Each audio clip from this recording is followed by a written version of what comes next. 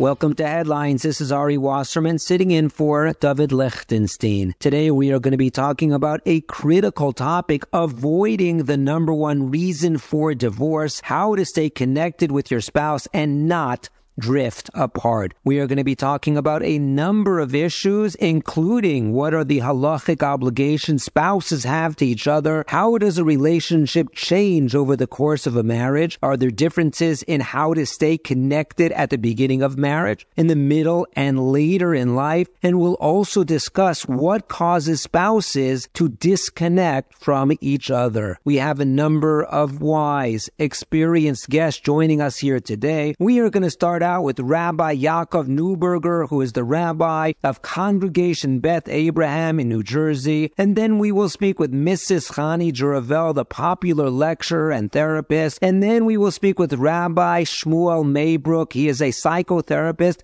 specializing in our topic of the day. He specializes in dating and marriage. And then we will culminate the interviews with Mrs. Sarah Yocheved Riegler, the best-selling author and inspirational teacher. She also has been teaching for 10 years a workshop for women in improving their marriages. Then we'll have our wrap-up, takeaways, and lessons learned. And at the end of the show, we will unfortunately have reflections on the Levaya of Ma'oz ben Eitan Morel. His kfura was yesterday. Rabbi Neuberger and I attended, and it was a very sad event, but it was also very inspiring. So we're going to talk about our thoughts, our reflections from that Levaya. So please listen in until the end. Background for today's topic: why talk about avoiding the number one reason for divorce? What inspired this topic? So in fact, I did see a divorce attorney talking about what brings on divorces. It was somebody interviewing him and asked him, why do people get divorced? And his response I found very interesting. And here's a clip of what he had to say. Why do you think that so many marriages are failing today? Yeah, I mean, that's like the $1 million question, you know, and I try to base it on what I see sitting in front of me in my office, because everything else is sort of theoretical speculation, right? Like there's so many people that can say, well, I think it's this and I think it's that. I'm basing it really on the data, you know, the people sitting across from me in that chair. Because, you know, by the time they're sitting in a divorce lawyer's office, like it's reached critical mass. You know, either they are ending it or their spouse has sent papers to them that they're ending it and now they have to come in and defend. But either way, they've reached that sort of critical tipping point. And I think the answer is, like I know what everybody wants. Like everybody wants an answer, like it's cheating or it's, financial impropriety or it's dishonesty.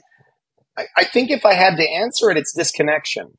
You know, disconnection. Like we connect very abruptly when we fall in love sometimes. Like we fall fast. We fall in love fast. We feel connection fast. Like when someone says it was love at first sight, what they really mean is it was connection at first sight. Like I felt a connection to this person. But we don't disconnect all at once super fast. Like I think we disconnect like we go bankrupt very slowly and then all at once. Like it's just like a little raindrop, raindrop, raindrop, and then there was the flood.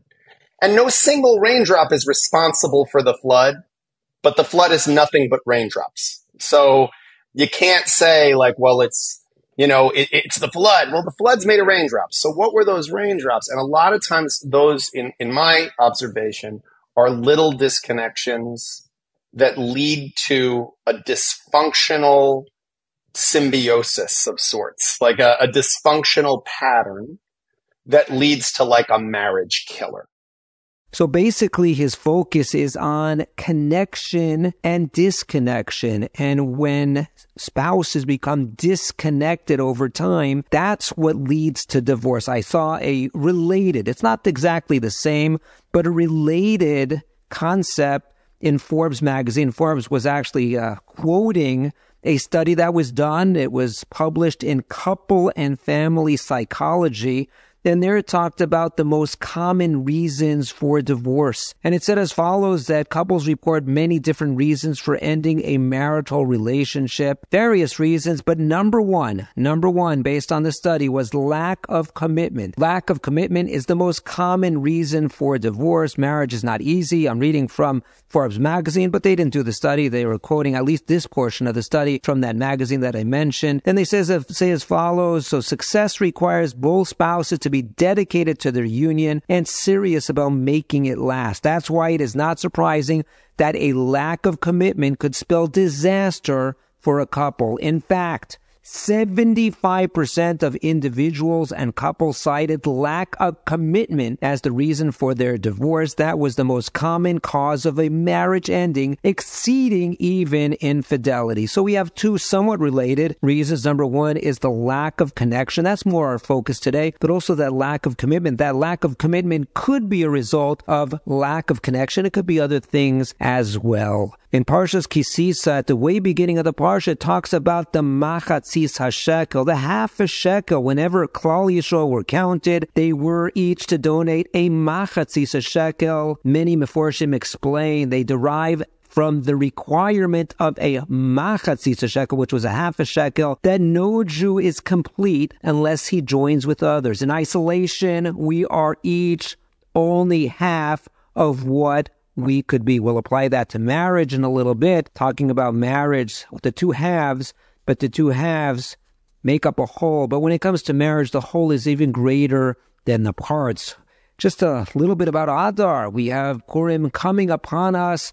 Haman made a claim against Klal Yisrael. He called us Yeshno Am Echad Mefuzar Umeforad Bein Amim. There is one nation. He's speaking to Achashverosh as follows. There's one nation. They are scattered. They are divided. In fact, he promised to donate 10,000 silver talents. That's Aseres Alafim Kikar Kesav. I'm going to donate that to you, to the national treasury, in exchange for permission to wipe out Klal Yisrael. Now, interestingly, the Gemara Megillah tells us that roughly 1,000 years earlier, HaKadosh Baruch Hu had already ensured our salvation by commanding us to donate the machatzis shekel. What's the connection? So it goes as follows. Even Haman acknowledged the importance of our unity in lobbying Achashverosh to authorize the destruction of Klal Yisrael. In fact, Chazal reconstruct the dialogue between the two. It's a fascinating dialogue. The Gemara Megillah says as follows, that Achashverosh says, I'm concerned. I'm afraid to annihilate the Jews. Their God is going to punish me as he did all others who persecuted his people. Haman responds as follows, don't worry. Klal Yisrael today is too sinful to merit divine protection. But Achashverosh is still concerned. He says as follows, but what about the merit of their sages? Chazal, the Chachamim, surely they haven't sinned. Haman again responds, don't worry, Achashverosh. The Jews are Am Echad. What does that mean that they are Am Echad? How is that a response? The Sfas Emes explains as follows. He explains why Haman of all people suddenly invoked the oneness of Klal Yisrael, all Jews. They're responsible for one another. Klal Yisrael, Revim B'zeh B'zeh. That's what he tells them. He assured Achashverosh that even the sages, even the Chachamim, would be swept up in HaKadosh Baruch Hu's punishment of the masses. Why? Klal Yisrael, Revim B'zeh B'zeh. They are responsible also for the masses. The Al-Shech HaKadosh adds on beautifully that Haman was subconsciously addressing HaKadosh Baruch Hu himself, insisting that his nation wasn't worth saving. It's not worthwhile to save your nation. Why? For we're supposed to be, Klal Yisrael is supposed to be Am Echad. We're supposed to be one nation. But instead, what were we? Am Echad, but Mefuzar Umeforad Bein Ha'amim. We are scattered and we are divided. That was the claim against Klal Yisrael. There's no reason to save them. If they are disunited, if they're disconnected from one another, there's no reason to save them. And accordingly, that's why Esther instructs Mordechai, Lech, Knos, Eskol HaYehudim. Bring Klal Yisrael together. Go gather all Jews, reuniting us as one nation with one heart. In the merit of that unity, we would be saved. And in fact, we see here that it was the power of the machatzis shekel. A half and a half equals a whole. That's Klal Yisrael. We are Am Echad. and the claim of Mefuzar Mafora Bein Ha'amim, what's the antidote for that? Lech. Knos, as Kol HaYehudim, come together, unite, be connected together. That is where we will overcome. And we're going to discuss that in the context of marriage today. Coming together, unity, connection. And the fundamental question that we have to address is, how do we bring those parts together? How do we bring those parts together at the beginning of the marriage, in the middle of the marriage, throughout the marriage, to have connection and ensure that we do not disconnect as could so naturally occur without our actively keeping the parts together. Before we hear from our guests on this critical topic, let's hear the riddle of the week.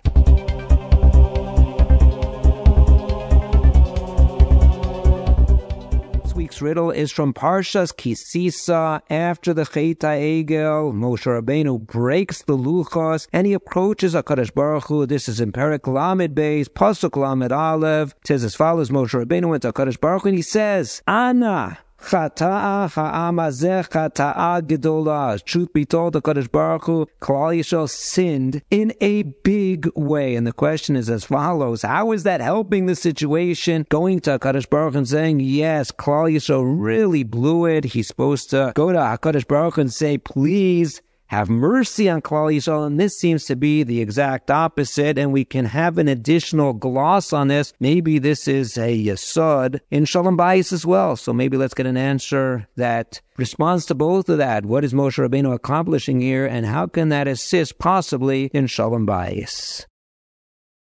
If you want to leave a message by phone or dial in by phone to listen, in America our number is 732-806-8700. In England it's 44, that's the country code, 33-011-70250. In Eretz Yisrael it's 02-372-0304. And now let's go and hear from our guests.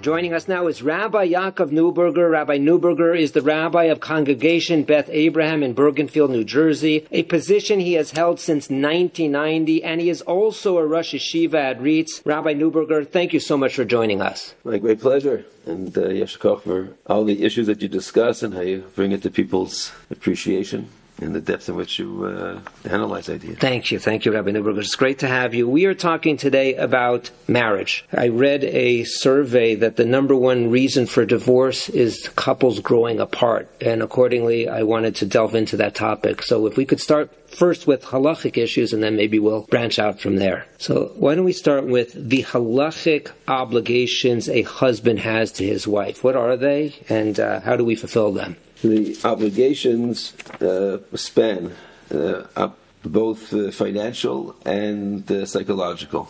The husband's obligation is to support his wife, and he's obligated to be respectful. The obligations come from the Chumash, Shiur Ksus Va'ona. Shiur Ksus are different forms of support according to most opinions. Ona is intimacy. We can discuss intimacy as being a much broader idea than physical intimacy. And then there are, if anything's left to doubt, the Ksuva creates contractual obligations. And once again, Chassan says, Eizon v'afarnis, that he will support his wife. V'aflachim means he'll work. It means he'll live a productive life. V'moikir, and that he will respect his wife. So those are one set of obligations. Ono is another set of obligations. There's the mitzvah of Avas Re'im, which certainly becomes even stronger and more pronounced within the marital relationship. Okay, so we have Doraisa, we have from the Torah, we have also rabbinic in nature, we have contractual, that's the D'Rabbanans, I assume, and we have a lot of obligations then, financial, non-financial relationship. And the Rambam, that a husband has to be mechabed his wife, It says, has to love his wife kigufay ve'ova yosve u'mechabde yosem igufay.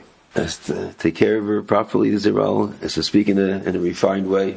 Those are the obligations. Very good. So I want to get back to this in a little bit. Why don't we go to the halachic obligations a wife has to her husband? She's not signing the ksuba, so she doesn't have all those obligations. Right. It seems like it's much more limited. Well, actually, maybe not. I mean, there's certainly in ksubas a whole list of obligations. But if you can walk us through what are the halachic obligations, and then practically speaking, what happens today that we're not sewing and doing that type of stuff? So a woman's obligations are to help the husband become the mitzvah peruvu. And women's obligations are to make sure to provide an atmosphere that her husband can fulfill all of his goals with respect to his obligations towards the Ribono Shel Olam. And the woman's obligations are to create an ambience, an atmosphere in which the children grow to become Yirei Shamayim, and also to fulfill their potential as Ovdei Hashem. Mm-hmm. And tangibly speaking, that is whatever is necessary to fulfill those obligations. I don't know if that's but whatever is necessary, I'm not sure, but just to do feed derech olam, what is normally accepted. Okay, so let's get back to Ona. Let's not talk specifically about Ona, but other than Ona, is there an obligation to spend time together? There's always a talk of going on date night or doing this or doing that together, having activities together. Is there an obligation to work on having a strong connection to your spouse? So are those additional obligations, or does simply svarahu that we would be obligated in those areas? So the mitzvah of Ona technically is the mitzvah of intimacy. However, there are strong sources. The Gemara indicates that the mitzvah of Ona expands to be spending time, to have private time with one's wife. The Gemara speaks about that's inappropriate for someone to diminish the ability of a couple to be together privately. A third party. The third party, right? So that indicates to us, and this is quoted extensively by Rabbeinu Tam, Chasam Sofer, Mishnah Berurah also quotes this. So that indicates that there's an obligation of husband and wife spending private time together. I remember Rav Shechter pointing out, quote his father, that the word ona means time. Right? So ona in the Sfarim usually refers to comfort. The opposite of ona is to make somebody uncomfortable and hurt somebody. Ona is creating comfort and happiness. But Rav Shechter's point is that there is a basic obligation of time, spending time with one's wife. When husband and wife are permissible to each other, so then time becomes spending time intimately. When husband and wife are not obligated to each other, so then that obligation becomes solely spending time together in private time. And then, in my understanding, the mitzvah of Ona creates the model for how we spend time together. We spend time together by sharing ideas that we only share together. Spend time together by the husband being responsive to his wife. How much time? Date nights. The mitzvah of Ona is to be responsive to one's wife's needs. So whatever one's wife's needs are, sometimes they'll be spending significant time together. That's the idea of a date night. And the mitzvah of Ona is to provide for one's wife that she should be comfortable and happy. In fact, the Gemara refers to Ona as Simchas Ona. And so all of these things are, the way I understand it, Ona is described in halacha as a responsibility, as a shibud. So the way I understand it, that's a model that husbands and wives are responsible. There's an achrayus that we have. We have an achrayus to make sure our wives are comfortable and spending time with our wives. In other words, it's not just spending limited time for the Ona itself, but it's spending time together and also building a connection between the two. Would we extrapolate from that it's having a relationship outside of the Ona obligation? So I would think that is almost self-understood. The way I understand it is that the mitzvah of Ona is described by Chazal. Chazal elaborated on it as a mitzvah that is within a relationship. Now, the mitzvah of Ona can only take place when husbands and wives are providing for each other in a good temperament and in a happy situation. If, God forbid, the relationship between husband and wife is not in a good place at any given time, then one cannot take the next step and fulfill the mitzvah of Ona. So the mitzvah of Ona is both predicated on a strong relationship, and the mitzvah of Ona describes how one develops a good relationship, because the mitzvah of Ona is providing for each other. Mitzvah of Ona is when one is, even though one is being nana, one is providing hana for one's wife. And part of the mitzvah of Ona is to learn how one can provide hana for one's wife. So I understand Ona as being the vehicle by which the Rebbeinu Shalom explained to us how a relationship is supposed to look. So we have a lot of work in advance. We have to create a framework, we have to create a connection, we have to create a relationship, and that has to be ongoing in order to enable the mitzvah of Ona. Right. One of the concerns that we see that many of the Svarim point that have discussed this is that culturally, I think Shraga Neuberger wrote a very beautiful sefer for Chassanim and for husbands and wives. Related? Not related. Not related. Unfortunately, not the Levim or Yisraelim. But he wrote a sefer that in which he's working very hard to explain the different lashonos of the Rambam, with great precision. And when he sent me that sefer, he also sent me the sefer that he has advice for chassanim and for husbands. And he points out that culturally we have this. We think that a relationship is love, romance, and happens, and there's electricity. And then that carries things, and that cultural idea, which is there's an emes to it, and when it happens, it's fantastic. But that sometimes doesn't carry the idea that there's also an avoda to maintain a relationship, to develop a relationship. So our Chazal are teaching us that in addition to a romantic relationship, there has to be a lot of investment, of effort, and his Very good. So, mentioning that sefer, let's take a step back then. What's your advice to couples? Let's talk about in advance of marriage, because I know in the shul you have a number of people, young, that come to you for eitzahs, and all your talmidim, hundreds and actually thousands over the years. So what's your advice to couples in advance of marriage on how to maintain a strong relationship? A strong marriage, how are you going to do it? How should you go about it? What are the eitzahs that you give them? So when the young men come and ask for what are the important ingredients, so the first thing is working in one's midos. That I think the Vilna Gaon writes that life is working on one's midos, and he said, if he isn't able to work in his midos, lo malichai. So the most important ingredient is the ongoing work that a husband does to make himself a better person, a more giving person, a person who has greater humility, a person who is a greater avatran. That's the most important thing, and that's an ongoing avodah. To be a person who becomes more and more of a selfless person. And ultimately, when that becomes his greatest way of serving the Rebbeinu Shalom, so it's all one long trajectory. And so much of marriage is enjoying being a nosei. So much of being in love is enjoying being a nosei, and become more and more of a nosei. So those are, to me, that's where the avodah is. The avodah is, and his bonus of working on oneself, and then obviously understanding one's wife, understanding that that men and women are different. There's a beautiful Maharal, the Arya, at the beginning of Gracious, that says that when the Kodesh Baruch Hu, he explains the difference between the father-child, the mother-child, and the husband-wife relationship. That the father-child, the mother-child relationship, it's not a relationship which by nature there's any tension to it at all. It's natural. They come from the same backgrounds, have similar goals. Husband and wife, by very nature, are Ezer Kenegda. So that means that they come with differences. They come with differences that complete each other, and that challenge each other to become better people. And in Zocha Yeshalom B'nei. When you're Zocha, when you've worked hard, and the Kodesh Baruch Hu helps you out, gives you out the Dishmaya, so then the relationship becomes this beautiful binyan that each part complements each other. Oh, very nice. So in advance of marriage, work on your midos, and understanding that there are differences between men and wife. How do you work on your midos? How do you do that? So in the context of marriage, it is becoming a more giving person. So giving, just doing it. Whether you want to do it or not, give, and it'll have an impact. I think so, yeah. And reminding oneself that Kodesh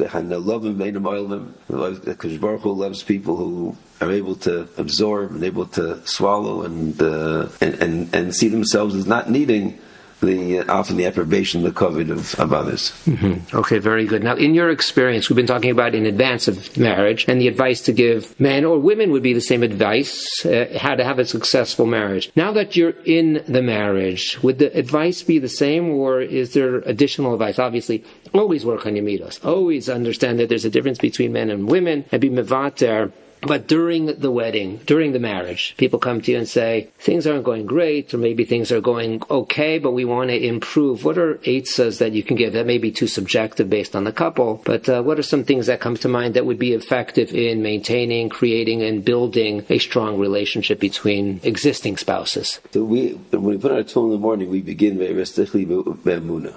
So we start, that we have a relationship, we committed ourselves to each other, and we are going to make the best of this relationship. And that's in a very positive way. And then a husband has to invest himself. The Rambam writes, you think, that the husband has an obligation to create a upbeat and cheerful environment in the home.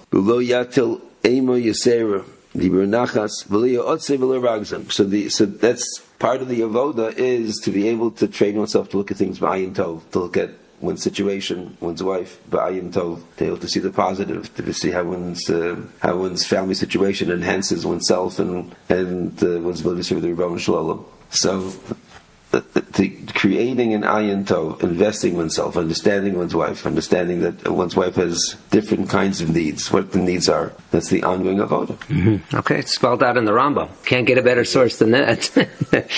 One last question for you. People come to you, I'm sure, with shalom bayis issues, and they say, we have this issue, we have that issue. What can we learn from your experiences? What are maybe typical complaints that spouses have about each other, and what are ways to address those complaints? So let's come back to what you began with, and that is people who are sort of growing apart. So I think that is part of people becoming sort of busy and distracted.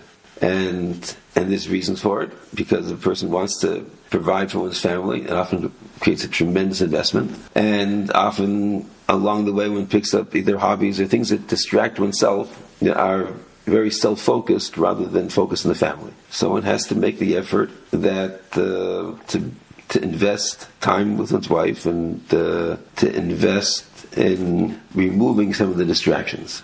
Having more bitachon, His Baruch Hu will take care of things, and it requires His willingness, self-reflection, self-introspection. But that's part of when we get married.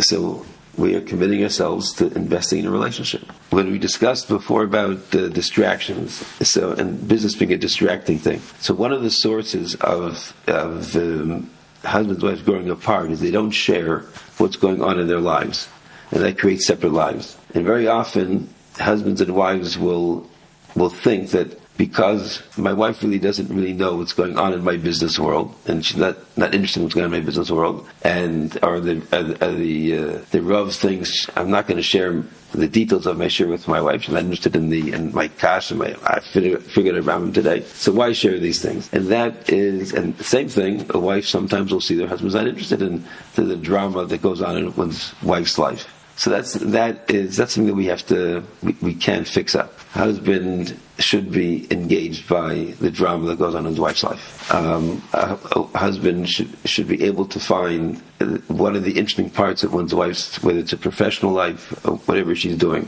and whatever it is, and has to develop, even if at first blush these don't excite him, he has to develop patience and understanding and a deep appreciation, and being able b'ayin tov to see how these things are really important and attach himself to them. And when he thinks about his work, so even if his wife is not so interested by some of the ins and outs of his daily, whether it's legal, whether it's business, financial, whether it's how to fend for Rambam, but there are parts of his life which she certainly is interested in. It could be the excitement that he had in entering Rambam. It could be the interaction with the Talmud, maybe not the ktsois, but how he saw the light go on in the Talmud's eyes. It could be the upsetness that he had because something wasn't going so well. So that one should be able to find different parts of one's workday that will interest his wife. And it's so important that if we're spending hours doing different things separately, that then we spend time where we acquaint each other with what's going on in our lives. So there are ways in which the things that could distract us, we should be able to find ways in which they should be able to bring us together. Commonality and bring it home. Don't have two separate lives. Right. My life outside the home and my life inside the home. Try to build both of those lives together. So what you're saying, if I heard correctly, is it could be the job itself that could be a distraction, or extracurricular activities that could be both. So anything that gets you out of the house, or maybe in the house, doesn't matter, but too focused on external things, that's going to distract you. And some of it is necessary, and that's part of life. And some things are unnecessary and shouldn't be part of life. And if it's distracting too much, that's going to take us away from the core values and the core relationships that we have in the household. I think so.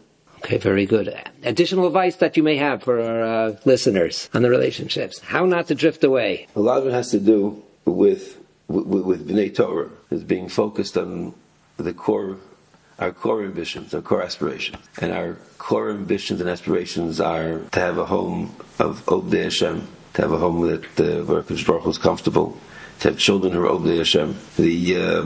There's a Gemara that Rav noticed that Rav Chia had some unpleasantness in his marriage. We're not sure exactly what it was. So when Rav took note of that, so Rav Chia said that she's megadelas banai u'menei mi mechet. So when we learn that, we think that's like a loveless relationship. She raises my children, and I don't divorce because I don't see it that way. I see what he is saying is that the top things of my life, the most important things of my life, are megadelas banai and limdo menachet. Those are the core issues. So my wife is helping me with the most important things that are going on in my life. And because of that, he loves his wife very, very much. So Reb Chia is teaching us that there are many things going on in life, and when we look at what are our top priorities of life, if we are able to focus that our top priorities are becoming better Obdei Hashem, then we can appreciate how our wives are helping us become better Obdei Hashem,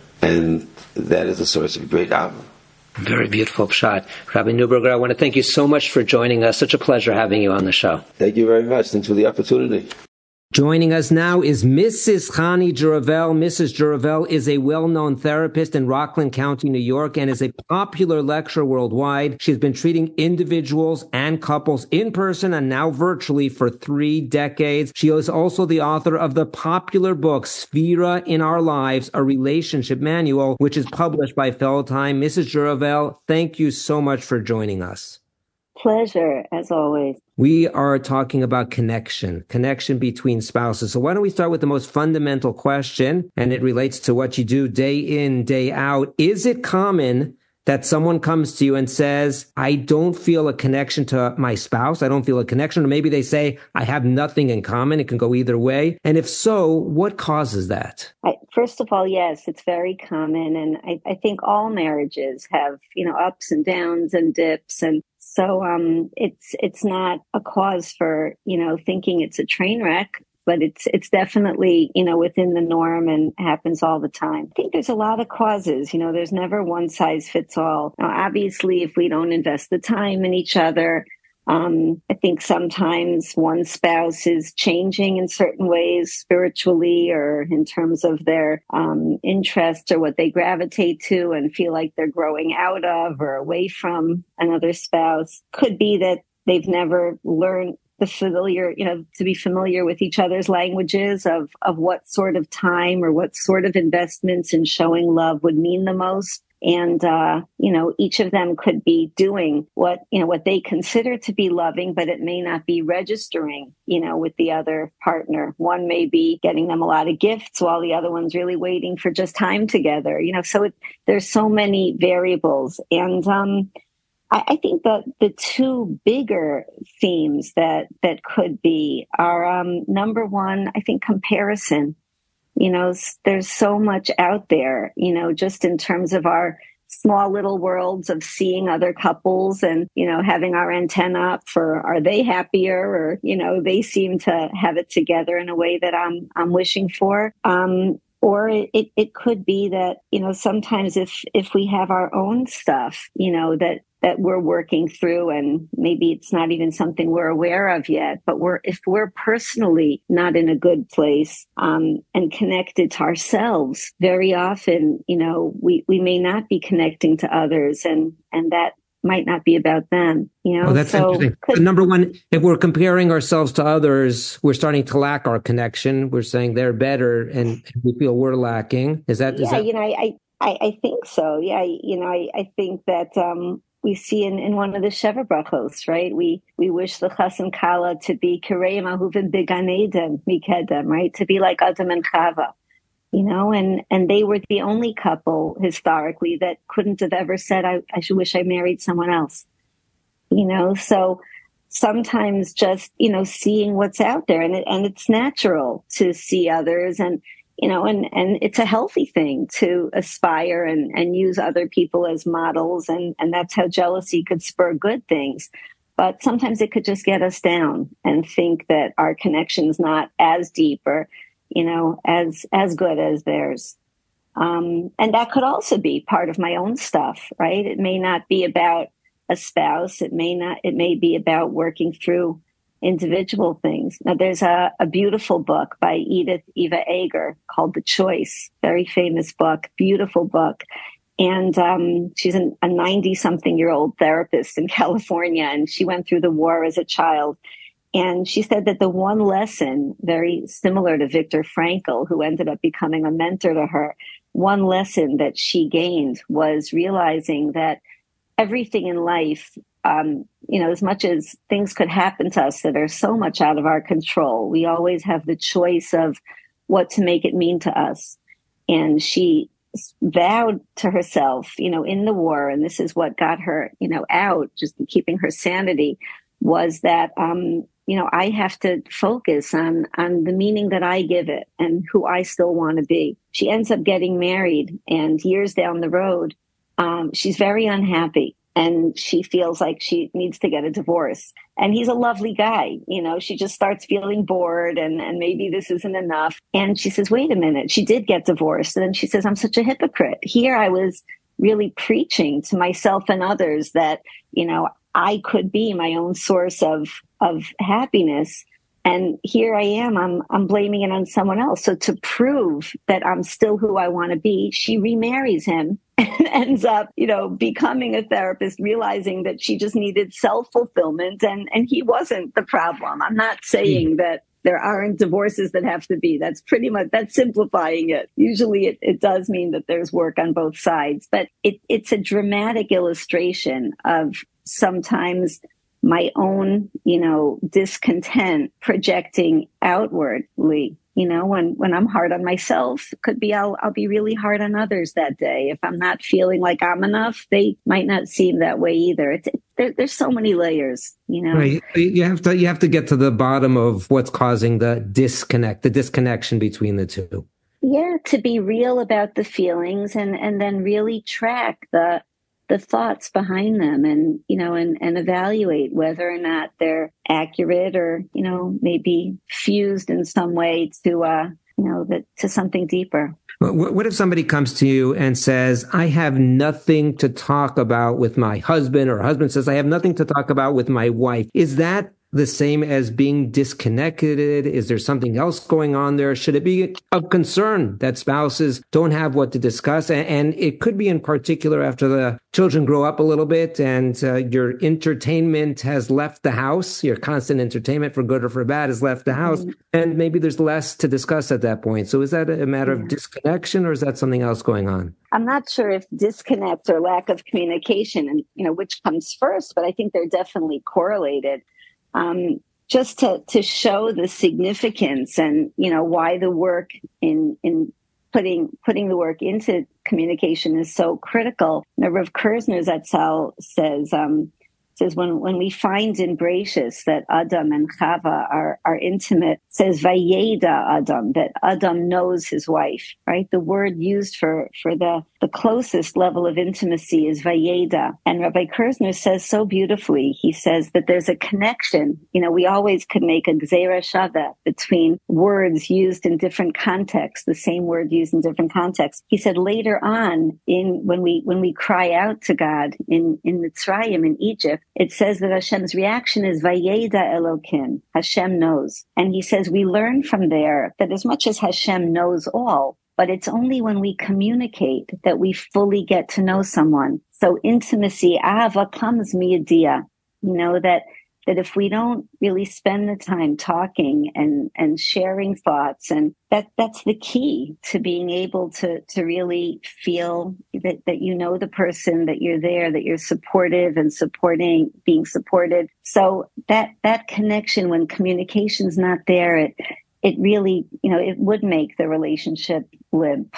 It's hard to keep going. And talking about lack of communication, just along the same lines, I often wonder the impact of social media on marriages. And this could come in different forms. It could be that social media, you're seeing comparisons constantly. They're on vacation at a beautiful place and they look, they're dressed so beautifully and we're not, or whatever the comparison is you have on social media. Or it could be in a different direction of it's a distraction and my husband is on his phone and he's constantly with other people and it's a distraction from me and I don't feel like I am a priority. His priority is elsewhere. So have people come to you and say, social media, technology, phones, my husband is addicted or my wife is addicted and it's really distracting and impinging on our marriage? Yeah, I think you're making such important points. I think that if we had to encapsulate what kina, taiva, and kavod look like, jealousy and desiring and seeking,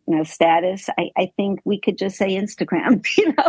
There's so much in terms of comparison, of following people's lives. And as much as we could know intellectually that it's an illusion, it is really tough. I had a young woman who was so distraught and she knew her husband was a good guy, but she was always just feeling that he wasn't measuring up. And at one point, he planned this beautiful, beautiful dinner for her, and it really fulfilled all of her checklist wishes. She was still unhappy because she said he didn't have it documented, and photographed to put on her Instagram page, and that was sort of like it didn't happen. And that was so real to her, the need to share and be seen and compare herself to others. So it's definitely tough in terms of the contrast and comparison and the fact that it's illusory. I can't compare in real life to what people are doctoring themselves up to look like. That's one piece. But I think there's another piece, and what you said about distraction and, it's a time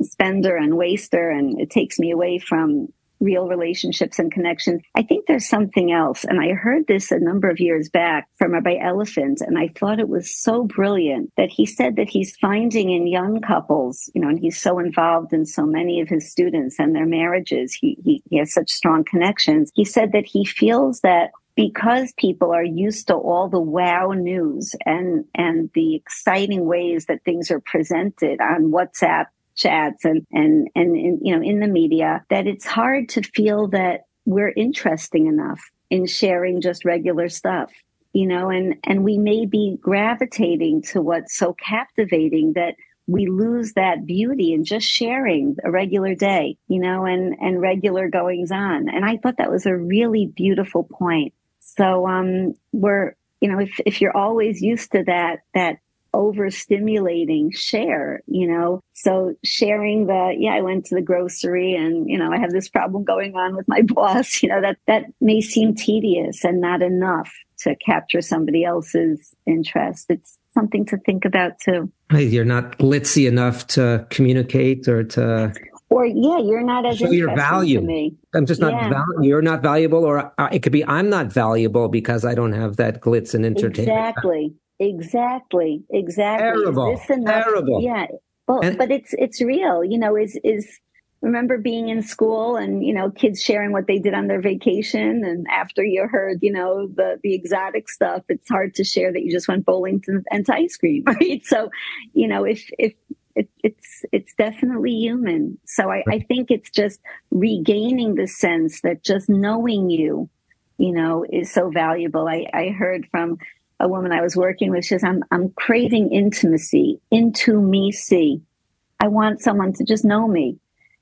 So the beauty of learning another person, and as long as we're married and as much as we could think we're going through the same things and I don't have to ask and I don't have to tell because we get each other, two people living the same lives never see it the same way and experience it the same way. So there's always a need to just know who we are and what's going on for us. Right. Now, talking about disconnection, is this a concern that people could have at any time in a marriage, or is it going to be more prominent later on? Is there a certain age that this concern kicks in? Is there an inflection point in marriage, like I mentioned before, when the kids move out, you've married them off, when maybe they become teenagers and there's less constant interaction between the parents and the kids? Or is this something that can come in different forms, shapes, and sizes at any point during a marriage? Really no one answer. I think that the answer is really sort of given to us in the bracha and the blessing that we start out with in marriage. When people wish a couple to be bona bayis ne'eman, right? That they should be, building a faithful, good home and a good connection. So the Lubavitcher Rebbe asks why it says bona. Why do you wish them to be building? Why not wish them to have the house, right? So he says perfectly. He says because the relationship of marriage is always it always has to be in the building phase. That at every stage, we've got to make it a priority. So I think, young couples could be way too busy with their kids and, not make time for really being there with each other. And as you get older, like you said, your distractions are gone and your focus has to be on each other. And that might be difficult. So I think that, I think it's always, I had, and when I was saying about assumptions and thinking that we don't have the need to put in the work, I had a couple that I was working with years ago, and I'll change the details enough that they won't recognize themselves in the story. But they felt that marriage was just tired. And they weren't sure that it was worth continuing. And she says, I don't know how much you could give us because we know each other, and we're not going to learn anything new. And she was sharing something very important to her. And he was sort of looking down into his lap. And she says, you see, that's the husband that I can't live with. She says, he doesn't listen to me. He doesn't tune in. Look at that look. That look shows you what I'm living with. And I looked at him and I didn't know what the look necessarily meant. And what's with the look? What does that look mean? And he said, I don't know what she wants from me. This is how I look at business meetings when I'm thinking, when I'm absorbing, when I'm reflecting. I was really hearing her. That is my look of concentration. And she says, really? And he said, you never asked me. You're just always blasting me. And I'm trying to redo my look, but this is where I go when I'm really listening. So here it was such a difficult example, difficult because they were living together for a couple of decades of how much we really always have to be in the learning mode and the inquisitive mode and the, Ayeka, where are you? That's the first question God asks us. She could have just asked, what are you thinking? What are you thinking now? Yeah. Or what is this experience that we're going through mean to you? Or how is it? Just have a check-in. Every good business, from what I'm told, they have brainstorming meetings, and they just how are we doing? Remember Mayor Koch? How am I doing? Just the interest to know, where we're at and what we need to adjust or tweak. And that's not, if somebody tells me what I could do better, it doesn't have to be criticism. It could just be education. I'm just teaching you what I might need now. Maybe that wasn't what I needed a year for. Maybe you were doing great. And I just want you to address something that's not about you, but that's about me. Right. So how can I do better? Shifting the confrontations into education. Let's just make a time where we sit and learn each other and talk about this business called marriage. How's our corporation going? you know? Very wise, very wise. Now, my questions till now have basically been focused on if a spouse comes to you and says, I'm not feeling connection. I have nothing in common. I have nothing to say, or we have nothing to say.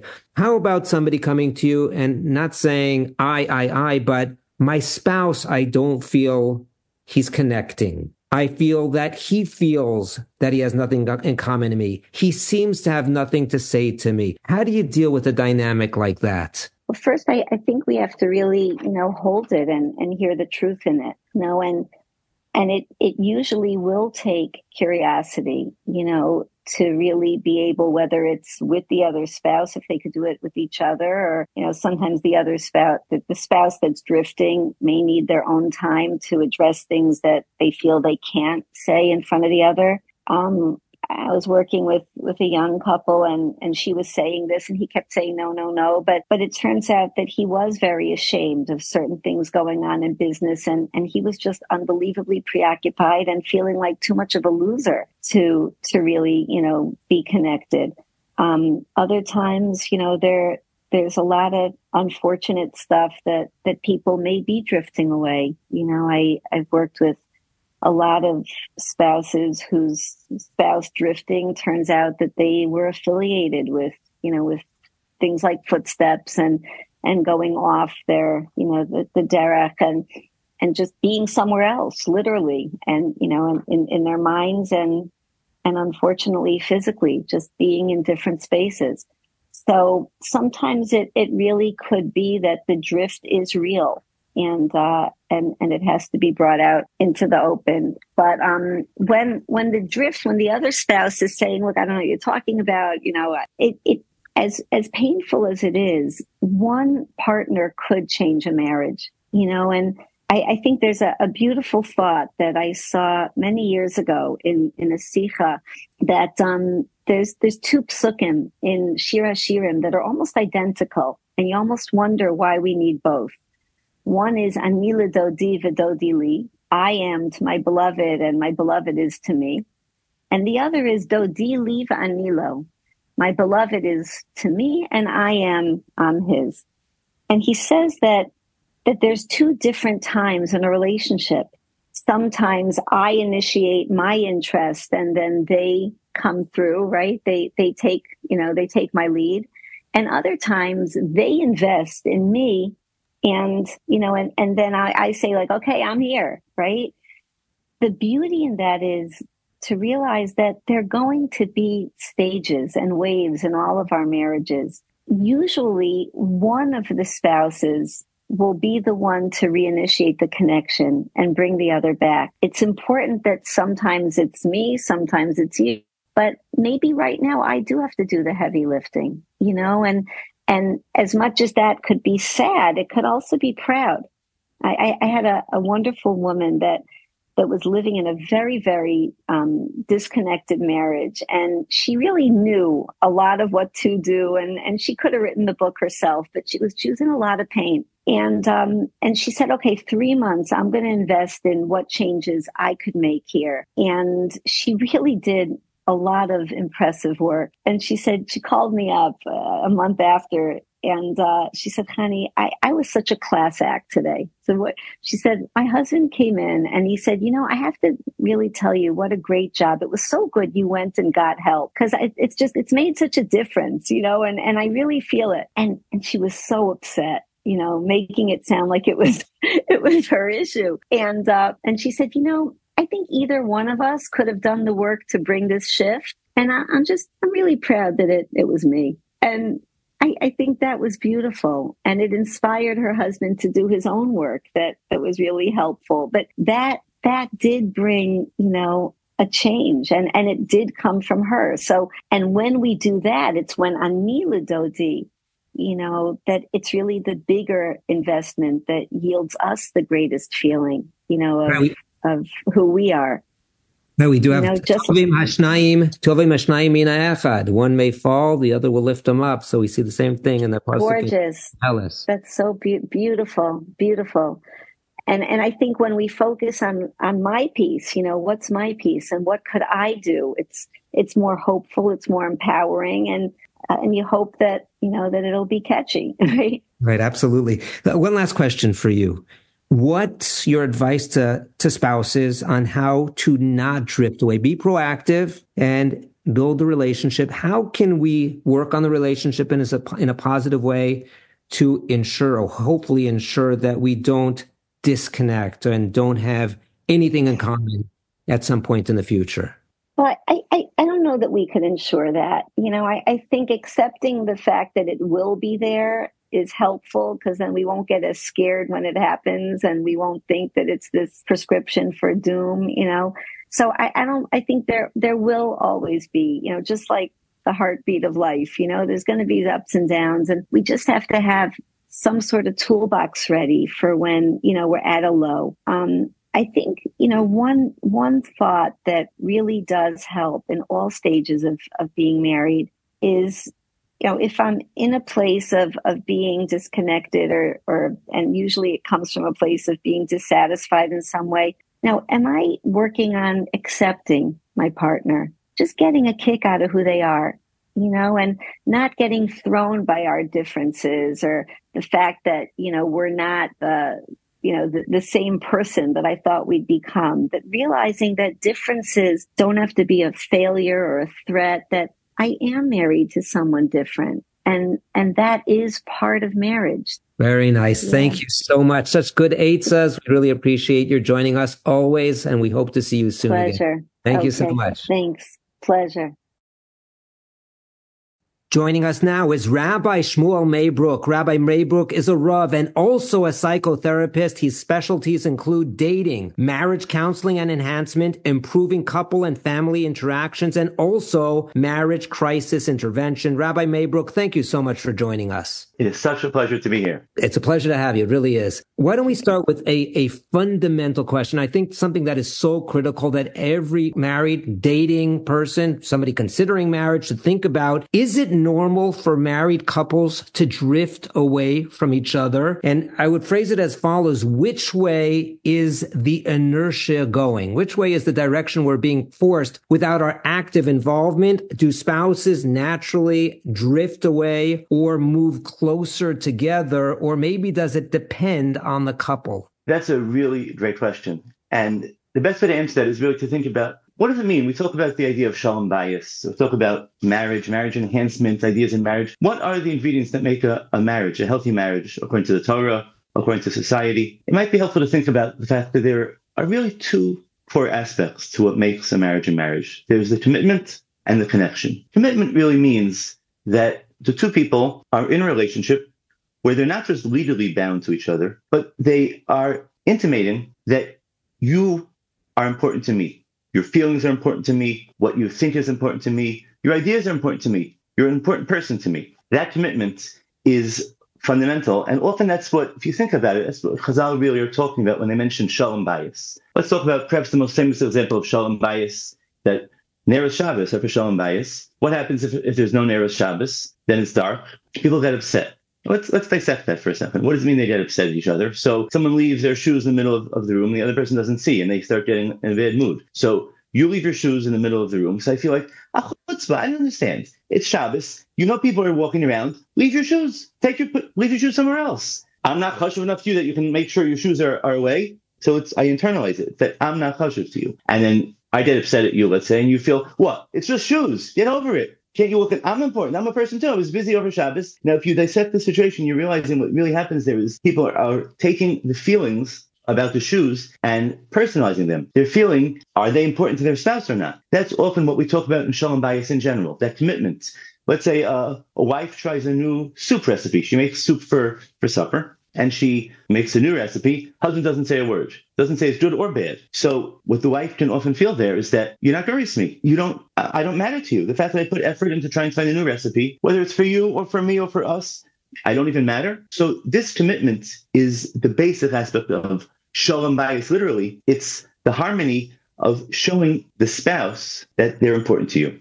And it's not only the person, it's their feelings, their thoughts, their ideas. What matters to you matters to me. And that's one basic aspect. But there's a whole other aspect of shalom bayis, or of marriage, which is the connection. Connection is the emotional connection that exists between two people that really care about each other. And it goes beyond showing that they are important to one another. It's what the Rambam calls in his Perish Mishnayos to Avos, a chaver bitachon, a person you feel you can rely on to understand you.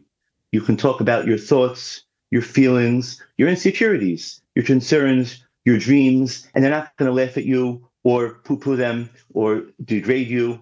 The more you feel that you express insecurities and hesitations, the more they'll be matched of you, because they're matched of you as a person that you are. That beautiful idea of a chaver bitachon, of someone you can really rely on, and they can look at you as you and be a person who is reliable to express your thoughts, your fears, the good things and the bad things. That connection is a whole another level of marriage. It's way beyond shalom bayis. It's a feeling that you can connect and rely on a person and create a feeling of emotions. It's common to call that the emotional connection, the intimacy that's created by two people that really care about each other. It's interesting, if you think about it, in societies throughout the ages, and certainly even in Klal Yisrael, Ad Hayom Hazeh, not every subculture has both aspects. The first aspect, the idea of commitment, that's an absolute, that's necessary. A marriage would be on the rocks if a couple is not able to show each person that they're important to each other. Then the spouse has very little that they're going to have in their marriage. There's not much of a marriage. There's not much of a marriage then. It's a technical marriage. The commitment, the legal aspect, one might even go to the tavo meis of tamdu, that there's really just the fact that two people are technically there that you have. But the real aspect of marriage that we think about, of people that are in some ways a team, that you need, there has to be some basic commitments. But the connection, that depends a lot on society, as far as if it's an expectation altogether, and even if it is expected, how far could it be? Let's just go away from Klal Yisrael for a second. In Victorian England, think about it. In Victorian England, there were very different roles for men and women. The men were educated. They were parts of the high society, and those that were the peasants or those that were low society were working hard. They were out in the fields or in the banks or doing things that they were doing. And their wives some wives couldn't read. Even high-class women couldn't read. It was very hard to imagine they had a deep emotional connection of feelings and thoughts and ideals sharing together. They had the commitment, perhaps, but the extra aspect of connection would be hard to imagine that they could maintain. Some might have had it, but certainly it's true in society even nowadays. If there's a very big difference between husbands and wives, that connection might not be something that they want or that exists.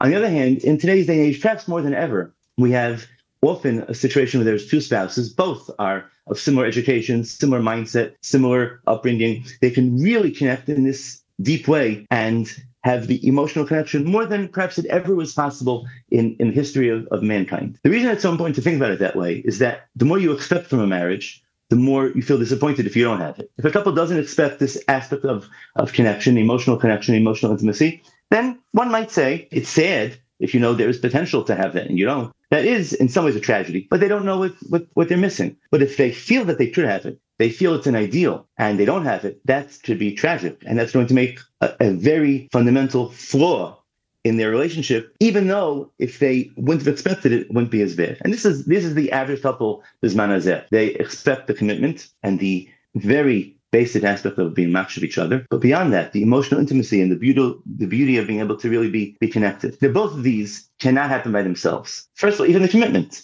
Let's go back to the example of the wife making the soup or making a new challah recipe. These things happen all the time. Wife does something new. A husband does something new. A husband had work. He had some sort of interview today at work, and the wife doesn't ask him how it went. So even if Shei Valtas, they don't do anything, that is going to create an erosion in the marriage because she is not showing that he's important to her. He is not showing that she's important to him. And that itself is going to eventually help them feel more distant from each other. But certainly if we're trying... So inertia is separating, is drifting away, and it needs... By definition, inertia is going to create separating because it's not only that you need to invest because otherwise you're going to separate. The whole point of having the emotional connection or the commitment is that things happen day to day, and those are responded to by the couples day to day. So you can never have a marriage frozen in time because since things happen all the time, if one spouse is not responding to the other one or thinking about the other one or showing that, then since there are many life events and one member of the couple is ignoring those, by definition, that's going to not even be inertia. It's going to be an erosion there's going to be space that keeps on growing in the relationship. And Right. certainly if you're trying to have the emotional connection, emotional commitment, the real emotional intimacy. So that means talking about thoughts, feelings, dreams, ideals. Those change. Our feelings change. Our moods change. What's going on day to day changes. So if my best friend is my spouse and I'm trying to talk to my spouse about what's going on and they're not there for me or they're oblivious, so that's going to terribly cause an absolute decay in the relationship because I rely on it all the time. So both of these need investment because the default is going to be a complete separation of the two people that are connected to each other.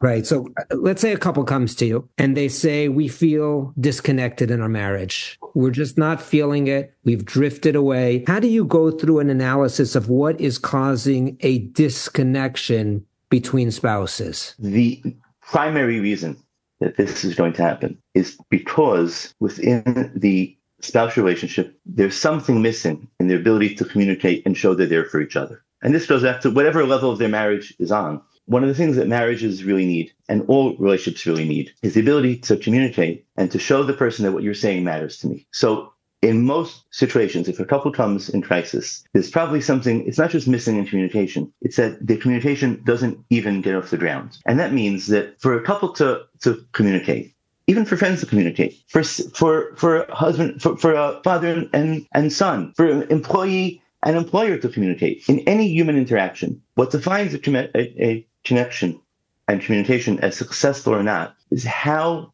well the person being talked to listens to the person who's talking. That is, if, let's say I'm talking to you, Ari, and I say something to you about politics or current events, and certainly something that's emotional. If you, in the middle of talking, all of a sudden start telling me your opinion, I feel like I'm being shut down. Now, it happens to be, it's funny, especially in New York, the way you show that you're interested in someone is by cutting them off and by being involved. But the message I get, if you interrupt me while I'm talking to you, is that your opinion is more important than what I'm saying. Imagine, let's say, like I'm the performer at a concert, I'm talking, and as I'm talking, I'm singing, and as I'm singing at a concert, all of a sudden the spotlight goes off of me and goes somewhere else. I feel like, hello, like what's going on? So if I'm talking and I'm expressing an idea, even a basic idea in politics, and an idea which is really close to my heart, an insecurity or something that bothers me, and you interrupt me and you let me finish my sentence, I feel shut down and I feel like you don't really want to hear what I have to say. So if there's a couple in crisis, there's probably something going on in the listening. So listening means that, number one, don't interrupt the person that's talking. And also,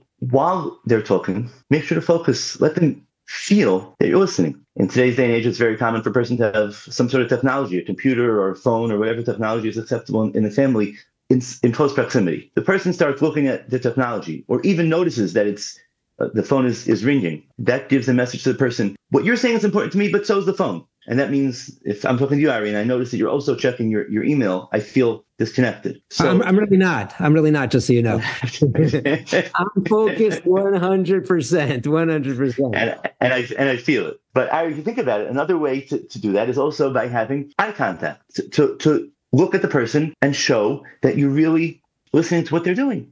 You're listening to what they're saying. You're interested in hearing what they're saying to you because it matters. Including that, it's not just eye contact. Nonverbals are really, really important. I mentioned, let's say, technology or reading something or doing something else. But let's say you're telling me a joke, and I look at you blankly, and I just look, then you feel like something's missing. You didn't get the joke. He's elsewhere. Right. Could be I have a bad sense of humor, or I'm elsewhere. And then you feel like, hello, Shmuel doesn't notice what's going on. Why isn't he connecting? Especially if you're telling me that you had a really hard day at work and things were really bothersome. And I'm spacing out, I'm looking around, and I say, So you want my verbals to be, wow, Ari, that was tough. I don't need to add any advice, but to show you that what you said hit the spot. So if a couple's in crisis, something's going on in their day-to-day communications that probably isn't letting that happen. Just to add, the icing on the cake, or maybe the creme de la creme, of really active listening to another person, and this is way beyond marriage, but it comes to a head most in marriage, is the ability to summarize what a person says and tell it back to them. Because Ari, let's say I'm talking to you, and I could be talking for 20 minutes about something really hard that happened to me. I don't really know that you heard what I'm saying. You could be really involved in something else, you're spacing out, but you're trained, and you have eye contact, you're even smiling when I say something nice, and frowning when I say something not, but what's mostly on your mind is your own stuff. There's no way I really have proof positive you listen. But if you say, Shmuel, what you're saying is that this is concerning you, I feel like, whoa, Ari gets me. That's priceless. And it also gives me an opportunity to correct. Let's say very often, because words are only words, it's hard to imagine that if you talk to me, Ari, or I talk to you, or anyone talks to anyone else, they get 100% of what the person says. 85 or 90 is already good, but I want you to get 100. So if you summarize what I said and you tell back to me, then I say, Ari, you're right, but at one point, I really meant this point. Then I feel, I contract it, and I feel, wow, that's a real friend. That's a connection. Those things, that active listening, the ability to talk, not to interrupt, to listen, to show the person that what you're saying is important, is something that happens all the time in relationships, in big things and small things. If it happens well, chances are the couple is flying high. If it doesn't happen, chances are the couple is in a very serious strafe.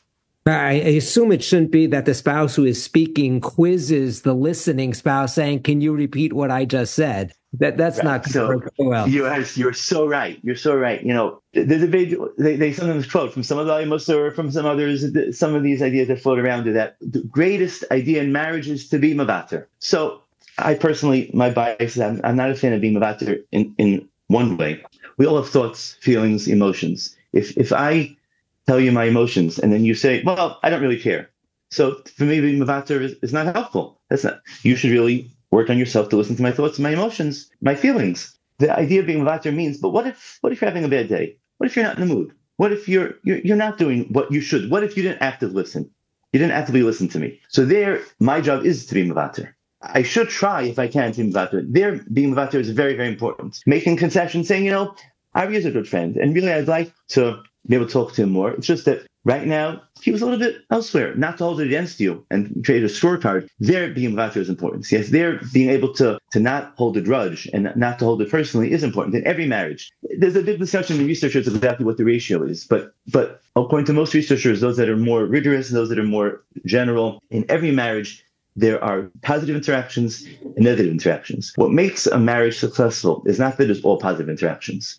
It's that the number of positive interactions compared with the negative interactions are ruba de ruba. They greatly outnumber it. Some like saying number 5-1. Others say you don't need to be so rigorous. But the concept is not that there's negative interactions, that no negative interactions. It's that the negative interactions are dwarfed by the positive interactions. So that's where being mavater is very important. I can accept the fact that no spouse is perfect, and they sometimes are not able to hear things, and they have their own stuff, and that is essential. But within the realm of normals, be able to have that general feeling of more positive as opposed to negative.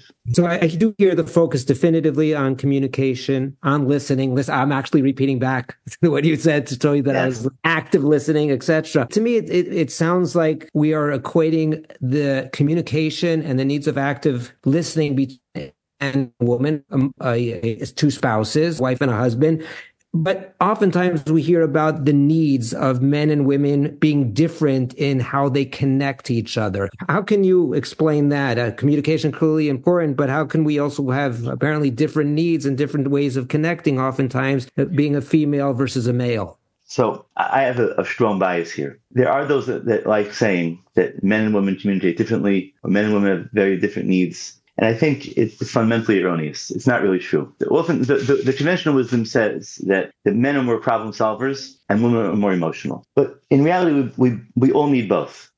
A way to think of it should be, let's imagine, for those that are familiar with the tri-state area, let's imagine I'm going to work from New Jersey to New York, going at rush hour over the George Washington Bridge. And let's say, for those that are familiar with the George Washington Bridge, there's very little shoulders on the George Washington Bridge. So if a person is stuck, then they're stuck, and traffic will build up behind them. Let's say I go to the George Washington Bridge, and as I approach, right in the middle lane, all of a sudden, I get a flat, and my car cannot move. So I'm beside myself. I see traffic building up behind me. I feel that I'm going to be the item on all the news stations that are talking about the traffic, and how many people are going to be late for work because of me. So let's say I decide I need to call AAA. I call AAA and say, AAA, I have an emergency. I need you to come get me to the shoulder and fix my tire. So AAA says, I said, Mr. Maybrook, wow, that's a tough situation. Tell me, how does it make you feel being stuck in the middle of the George Washington Bridge? So I'm going to say to them, I'm canceling my subscription. That's terrible. That's not your job. You're supposed to problem solve. And then let's say, Ari, let's say I know you and I call you, and let's say you're far away. You're not nowhere near New York. And I say, Ari, I'm stuck at the George Washington Bridge and I feel terrible. And you say, oh, Shmuel, I'll tell you how to fix the tire. Here's what you can do. Go to the jack. Most cars come with the jack. Say, Ari, I'm not calling you for that. I'm calling you because I'm flipping out. I feel so overwhelmed here. I feel like I'm making so many thousands of people late for work. I might lose my job. I feel actually responsible because in the middle of the night, I noticed that there was a little tire pressure that was lower in my car. I should have done it beforehand. You say, Shmuel, you're saying that part of you feels a little responsible. You should have taken care of this before. And I say, yes, Ari, I should have done that. And all of a sudden I feel my blood pressure goes down. I feel, well, Ari's listening to me. So I need the problem solved. I need you to listen. But if you mix the two, then it's tragic. And it might be different degrees and different people based upon acculturation, who needs what, who needs the other in terms of levels. But both men and women need both. And we need both all the time. The worst thing is if a spouse comes home and wants to just ventilate his emotions, and instead he feels that his wife is problem solving, or the other way around, that's going to create a big disconnect. But we need both. So I think often the emphasis between men and women is really incorrect. I sometimes say, barring what the research says, if you dissect or you look at a scan of men's and women's brains, most researchers cannot tell the difference between men's and women's brains. It might be acculturation and certain things that influence people, some ways as opposed to others.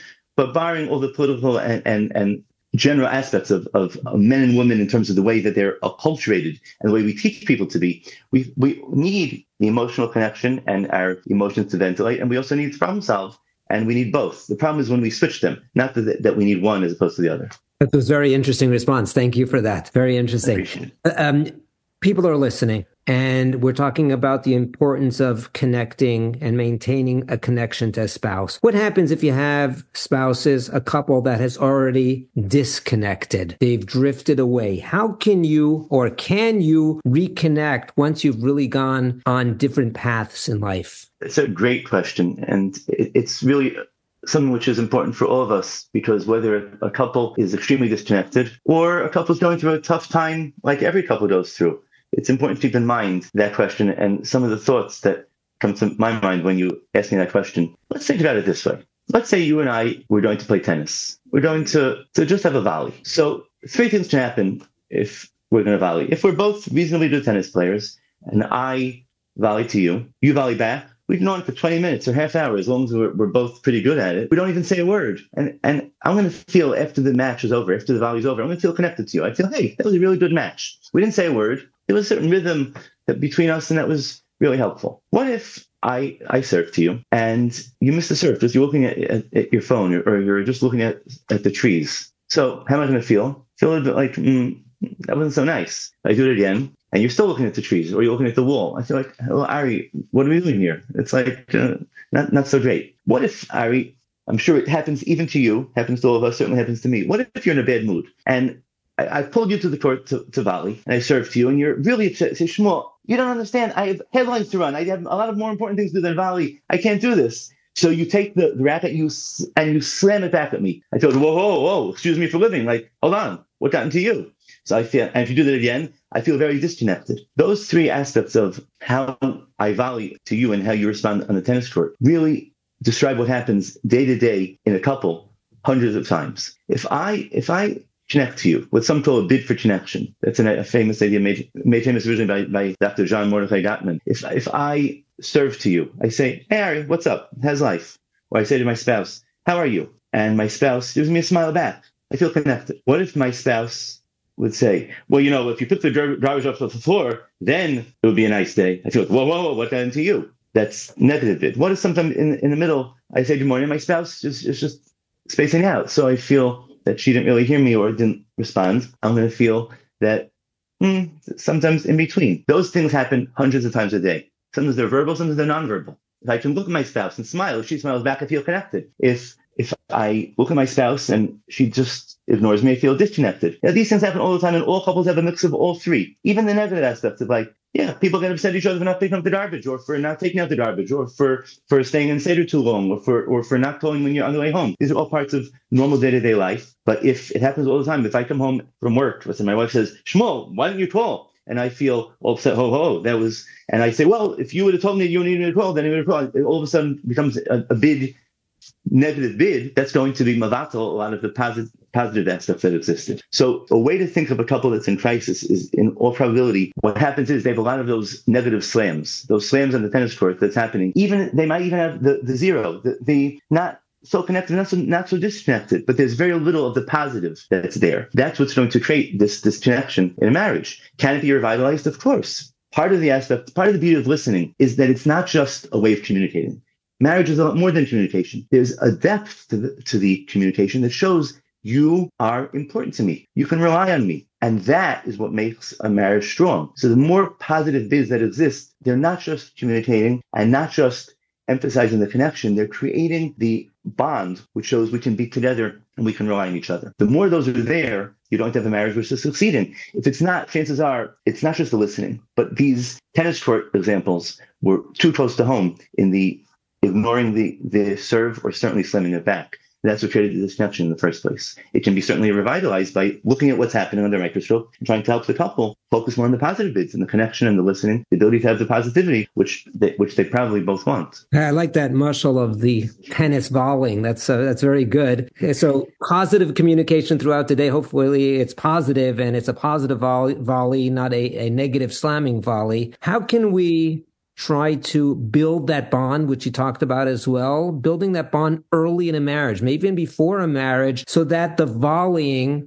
throughout the marriage, that positive communication can stay positive and we can avoid the slamming and the negativity and focus on the positive. So what can be done when people are dating, when looking for a spouse, and at the beginning of the marriage in order to build a more positive bond so there will be more positive volleying going forward? I have so many great questions that really cut to the core of what makes marriage and what makes a relationship strong. One of the things that happens in relationships that makes it hard sometimes to volley positively is that we take things very personally. And there are several reasons to do that. Sometimes there are perpetual conflicts. We have issues that come up in a relationship that come up over and over and over. And if it comes up over and over and over, despite the best efforts to listening and trying to really connect and talk about things, there are some triggers that make a person unable to listen to the other person. And the more that the couple knows that those are common things that happen, and every marriage has have perpetual conflicts, the more they're prepared for the fact that, yes, your listening is pretty good, your ability to connect is pretty good. Don't be caught off guard. There are certain things that might be hard. And it's helpful to teach couples there are certain areas that are harder to talk about. For example, sometimes couples are certainly newlyweds and even those that are more seasonally married, it might happen for one's entire life. Couples view it as their job. They are the representatives of their family in the marriage, meaning all the interests and needs of their family come through them and have to be expressed. They're the ambassador of their family to their marriage. It comes up, it's very often an issue, a point of contention between young couples and even couples that are experienced and married for a long time. Wedded or fiantif? Wedded or fiantif is not just about wedded or fiantif. There's a problem. Let's talk about a family in Chutz La'aretz. There's 2 Sedarim, but only 2 Sedarim. So you can't say that the first days of Sukkot are the same as 2 Sedarim, and there's going to be an inequity during the year. Now, I view it as my job.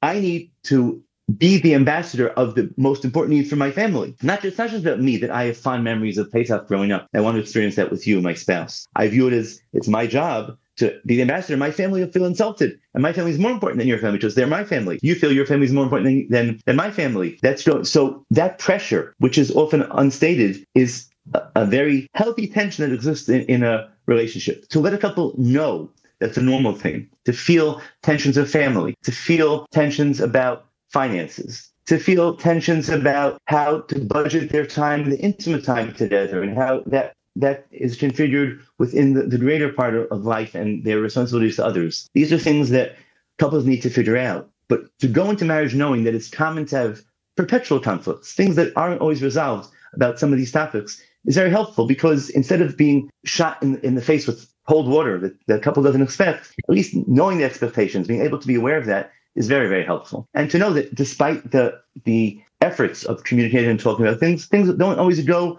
totally the way you want them to, and that's okay. The expectations being set is one really, really important aspect. And another thing to help the couple understand is that the goal that they're focusing on when they're dating or in marriage is to show each spouse, each potential spouse, each person you're dating, that they're important. This is an issue which we see in Klal Yisrael now across the culture. There's a big discussion within dating. How should a couple date? You'll have certain parts of Klal Yisrael that believe that 4 dates is already enough time to get engaged. Others that believe that 4 months is time to get engaged. And you have many different opinions in between and to both extremes. So clearly conversations take on different aspects of communication when you're going out for 4 dates as opposed to 4 months. But one thing which is important, Hatzad Hashava Shivaneim, in all these, there needs to be some way of showing the person that your needs and who you are is important to me. It might be in a couple that's dating that their ideal is to date 3 or 4 dates.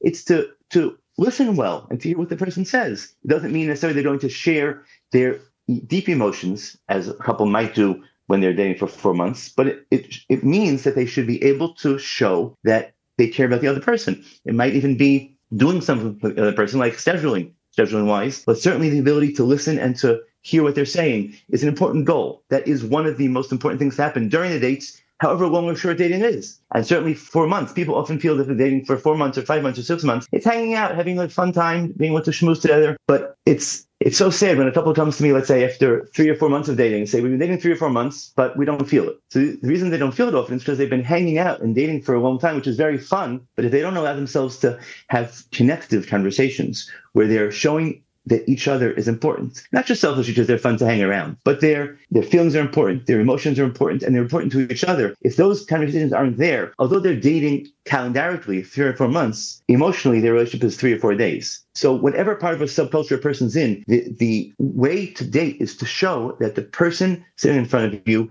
can be important to you. Of course, marriage, you have the whole life. Either Perusha, Zildumor, you can have a whole life to develop that, but the basic aspect needs to be that bedrock is important in any way the person dates. Very good. So set expectations that things will be rocky. It's just going to happen. That's number one. And number two is show that you're important to me. You're really coming back to what you started with. The key is commitment and connection. And what you're saying is build the bedrock now of commitment and connection so you can build on that going forward. And in some way, I would, it's funny. I have a visceral reaction when you say that expect things will be rocky. I wouldn't say it as rocky. I would say more in the ocean, in the ocean of smooth sailing, you can still see glaciers. Meaning, if things are rocky, that's not helpful. It's the fact that smooth sailing doesn't mean that everything's great. Smooth sailing means that you have to navigate around glaciers, navigate around land masses. You have to go around. Don't be caught off guard because there are things that you didn't expect that are going to make things go awry. But the derech file, things certainly should be smooth. The idea, the Ran says, in his Parish for the Rift, the Ran says that the word shidduch means that you feel calm. There should be a certain sense of calm in dating and certainly in marriage. That calmness is the ability to have a bond which is going to be there. And don't get caught off guard if sometimes things happen that you didn't necessarily expect, because that's fine. That's part of life. Let's not hit the rocks, but there are going to be some waves we'll have to go over. Yes, for sure. Rabbi Maybrook, I want to thank you so much for joining us. So many pearls of wisdom you have shared with us. We greatly appreciate it. I appreciate your kind words. It's my pleasure to be here.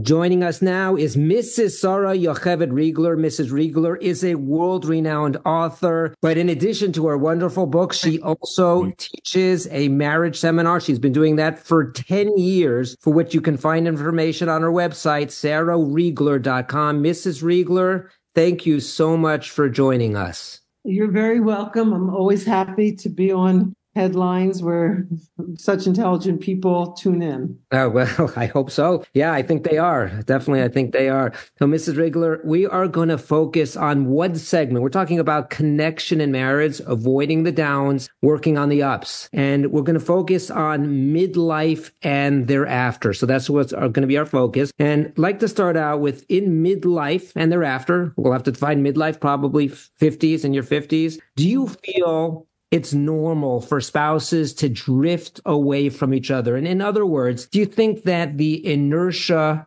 going into a marriage, the marriage inertia, the direction that you're going in, do you think the natural direction is that spouses drift apart or move closer together, or does it maybe depend on the couple? I think the dynamic in a marriage depends on one factor, and that is this a couple that invests in their marriage? People think that marriage, you just something that should just happen naturally. It is natural. It's like a lawn. A marriage is like a lawn. If you tend to it, you water it, you mow it, you weed it, it'll be beautiful. But if you let nature take its course, the lawn will either be dead or overgrown. It'll turn into a wild weed patch. You have to tend to a marriage at every stage of life. Now, the term inertia, I don't think is the right term here. A marriage doesn't keep going unless acted upon by an external force. That's what inertia is. The term I would use is entropy. Entropy suggests a gradual decline, like a running out of energy. A marriage can't keep going on automatic. There's no cruise control in marriage. You have to drive the car. You have to invest time, energy, and attention to keep the marriage running well at any stage. So if we were using the huge entropy, if that's going to be our definition, that means the direction is going to be going apart, drifting apart, as opposed to coming together. And you actively need to manicure the marriage like a lawn, or otherwise it will get full of weeds. For sure, the natural dynamic is to grow apart, because as Rav Shlomo Wolbe Zal explained, there's a force called the Elzar, which is a force. The Gemara mentions it in terms of, sometimes it's called the Yetzer Hara, sometimes it's the Malach HaMaves, but it's the Satan. It's this negative force. The Elzar is when it's wearing the hat of a force that tries to create alienation, Elzar, a force that tries to create alienation between people. And the best target, the most valued target of the Elzar is married Jewish couples, because we are the ones who are supposed to be the most connected. And therefore the Elzar always, on a daily basis, tries to get married Jewish couples to, get upset with each other, estranged from each other, neglect each other, whatever it is. So of course, if that force is left to its own, it will always drive couples apart. Okay, very good. So let's get some definitions. Midlife marriage, golden age marriage. Should we discuss both of those together? If you could define what the ages are when people hit it, or maybe you hit certain points in your life. And do you think that the challenge is the entropy is going to be the same, or is going to be different at those two stages in a couple's life? Well, the entropy will be the same because it's always the Elzar working, but it manifests differently. I would call midlife, I don't know what the technical term for midlife is. I assume it's like 50s and early 60s or mid 60s. I would term it as the period in a marriage where the children grow up and get married and move away and leave you empty nested. And I would term golden age, which is a euphemism if ever there was one, as from late 60s above, 70s and 80s. And there are different issues. Some of the issues are the same, because at that golden age also, people are empty nested, but there are new issues that come with golden age, like, the decline of age that comes. Let me ask you, Mrs. Regular, it sounds like that the relationship changes when you go from midlife to the golden age. So walk us through, how does the relationship change and what's the impact on the spouses? So the golden age has its own problems, because both the husband and wife decline, assuming that they're approximately the same age. And, this is, I'm very qualified to speak on the subject because I'm 76 years old. I had my 76th birthday last week. Mazel tov. Thank you. We don't hear as well. We don't see as well. We don't remember as well. We don't have as much energy at this age.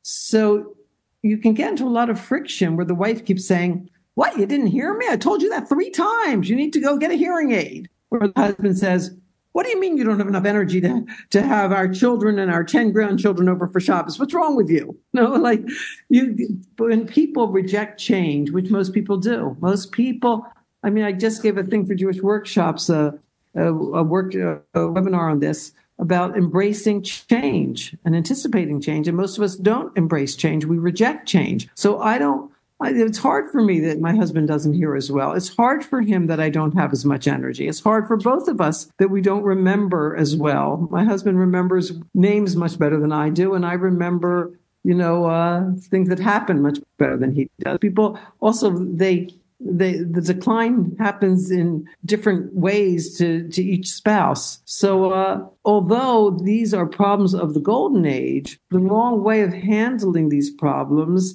no doubt started or continued in midlife. So if the wife is nagging her husband, if she's used to nagging her husband, she'll have much more to nag him about when he gets older and he can't hear and he can't remember as well. And if the husband is used to criticizing his wife, he'll have much more to criticize her for. So the dynamic of the relationship stays the same, but the relationship gets worse. More nagging, more criticism, and more reasons to argue. Oh, very interesting and unfortunate. So why don't we take it step by step then? Let's go back to midlife marriage. During the midlife marriage, 50s, thereafterward, what do you think causes the disconnecting? And conversely, what is needed in order to connect? And we're talking about actively connecting because we are trying to go against the entropy. Okay, so at every stage of marriage, there are three main causes for disconnecting. I have, as you mentioned, I give a weekly marriage webinar for Jewish workshops. I call it the Kesher Wife webinar. It's just for women.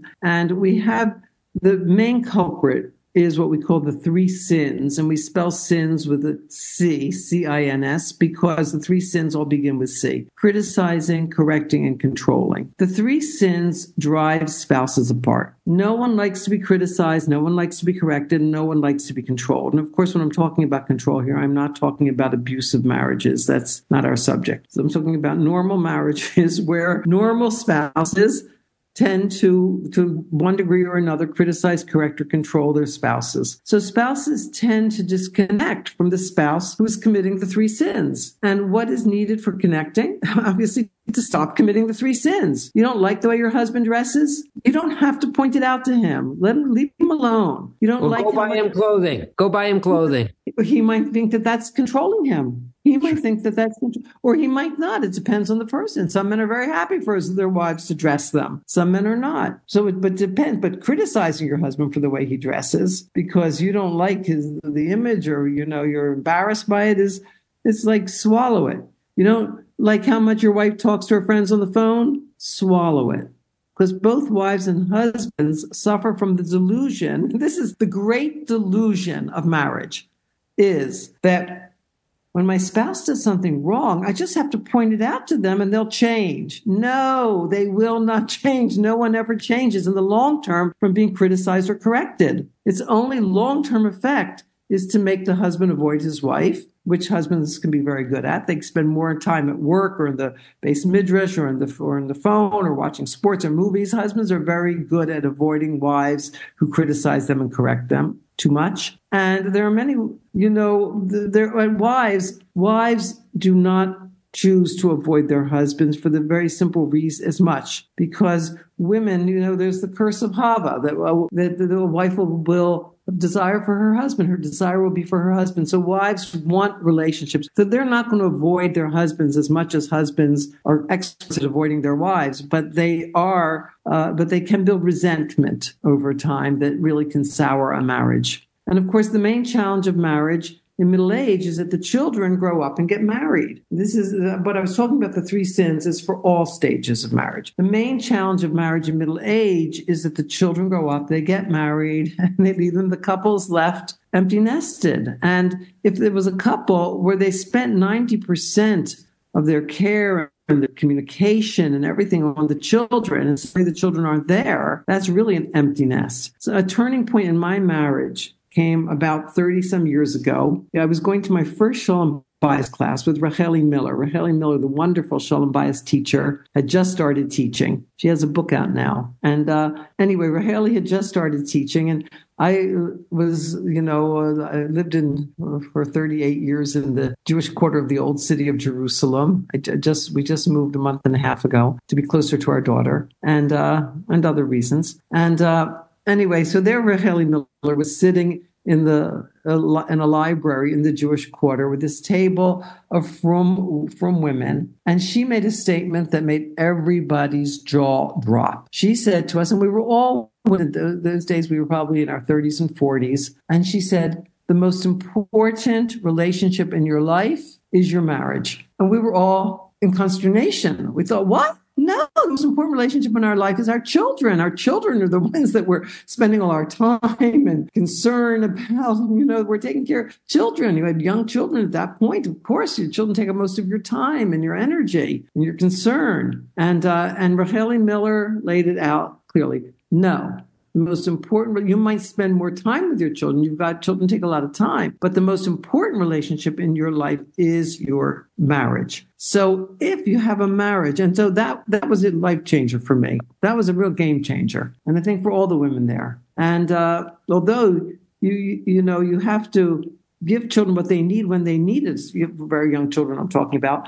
But for all children, they take up so much of our mental energy. And if you don't consciously make your marriage your priority at every stage of life, then when you get to the middle age and the children are gone, then the couple's left with a very undeveloped relationship, and it becomes a big problem. So what you're saying is disconnection fundamentally as a result of the three sins with a C: criticism, correcting the other, and being controlling. What would you say are other factors that make connection even worse? For example, if you have different political views, we live in a very politicized world. The United States is very politicized. Israel is very politicized. If you have different interests, if you have different hobbies, if you have different uses of social media, I don't use it, you use it, you're on the phone in front of me. What would you say are other factors that can really exacerbate things? Well, if couples want something to argue about, whether it's political views or the new rabbi in town, people can always find something to argue about, right? A wise couple avoids talking about subjects that distance them from each other. Hashem loves variety. That's why Hashem created so many different types of fruit, as we saw on Tisha B'Av, right? In Tu B'Shvat. On Tu B'Shvat, we ate all these different kinds of fruit, different tastes, different colors, different textures. Why did Hashem create so many different kinds of fruit? Why wasn't he just satisfied with dates and pomegranates? Because Hashem loves variety. And he created not just many different types of people, but Hashem created every single person unique. You know, Chazal say that an earthly king mints coins and every one of them is alike, identical. But the King of Kings mints people and every single one is different. So when we learn to respect the differences in our spouse, he doesn't have to think like me. He doesn't have to act like me. You know, the Myers-Briggs system has 5 different pairs of personality types, like extrovert, introvert, or feeling, thinking, or, you know, the very orderly kind that likes to make schedules and lists, and the spontaneous kind. And Miriam Adahan has a book called Appreciate People, where she gives like quizzes about, you know, so because it's complex. It's not just, he's extroverted, wants a lot of Shabbos guests, and I'm introverted and I don't. It's more complex than that. So there's a whole quiz where you have to answer, I think, 20 questions about each thing. Anyway, my husband and I did it, and it turned out that we were opposite in every single category. But we have a great marriage, you know? So differences don't have to breed conflict. Differences are something that we should just be able to respect in each other. If he's a vociferous right-winger and she's more moderate, or if he likes to relax watching basketball and she likes, you know, and she does pottery, like, so what? So what? The Elzar is trying to make these issues. We don't have to fall for it. All right, so let's just fast forward. Thank you so much on that. Let's fast forward to the golden age marriage. And the same question. We went through and we talked about middle-age marriage. Golden age marriage, what is needed for connecting? So at every stage, there's one cure-all. I mean, usually cure-alls don't work, but there's a panacea for connecting in every age, for creating emotional connection, and that is date night. What is date night? Date night is you take one night, ideally one night a week, but minimally 2 nights a month, and you go out. The two of you go out. It's really preferable to go out than to stay home, because the walls of your house are always shouting out what you should be doing. Even, you know, in the golden age when there's nobody else home, you know, but still the walls are in your house. You play many roles. When you go out on date night, you're nothing but I am a wife or I am a husband. And you go out, hopefully you live in a place where you have nice kosher restaurants, and you go out to dinner and you have a glass of wine and you relax. And we have 4 rules in our Kesher Wife Club. We have 4 rules of the date. No talking about business, finance, children, or problems. And so people say, well, what can I talk about? So we have a date night booklet that I carry in my purse all the time. And whenever we're on a date, I pull it out and hand it to my husband to, you know, pick a question. So the date night questions fall into 3 categories. One is imaginative questions. Like if you won the lottery and you had $500 million, what would you do with it? Or if you could live anywhere in the world, where would you live? Or if you could, you know, live in any house, how would you like design your dream house? Or if you could be any profession in the world, like just magically download all the knowledge and skills to do anything, what would you do? And imaginative questions are fun. They kind of free you up. We live so much constricted into the life that we live and the world we live in. And so imaginative questions free you up. So that starts, it's just like, those are imaginative questions. There's others in the same category. The second category is... So the point is build the connection. Emotional connection. So I want to say what the three categories are because they're important to give you the latitude as to what kind of questions. The second are historical questions. You know, who was your favorite aunt growing up? What do you think was the most challenging year of our marriage? Who was your favorite teacher? Whatever, like that. And the third category is feeling questions. How do you feel about our youngest child getting married?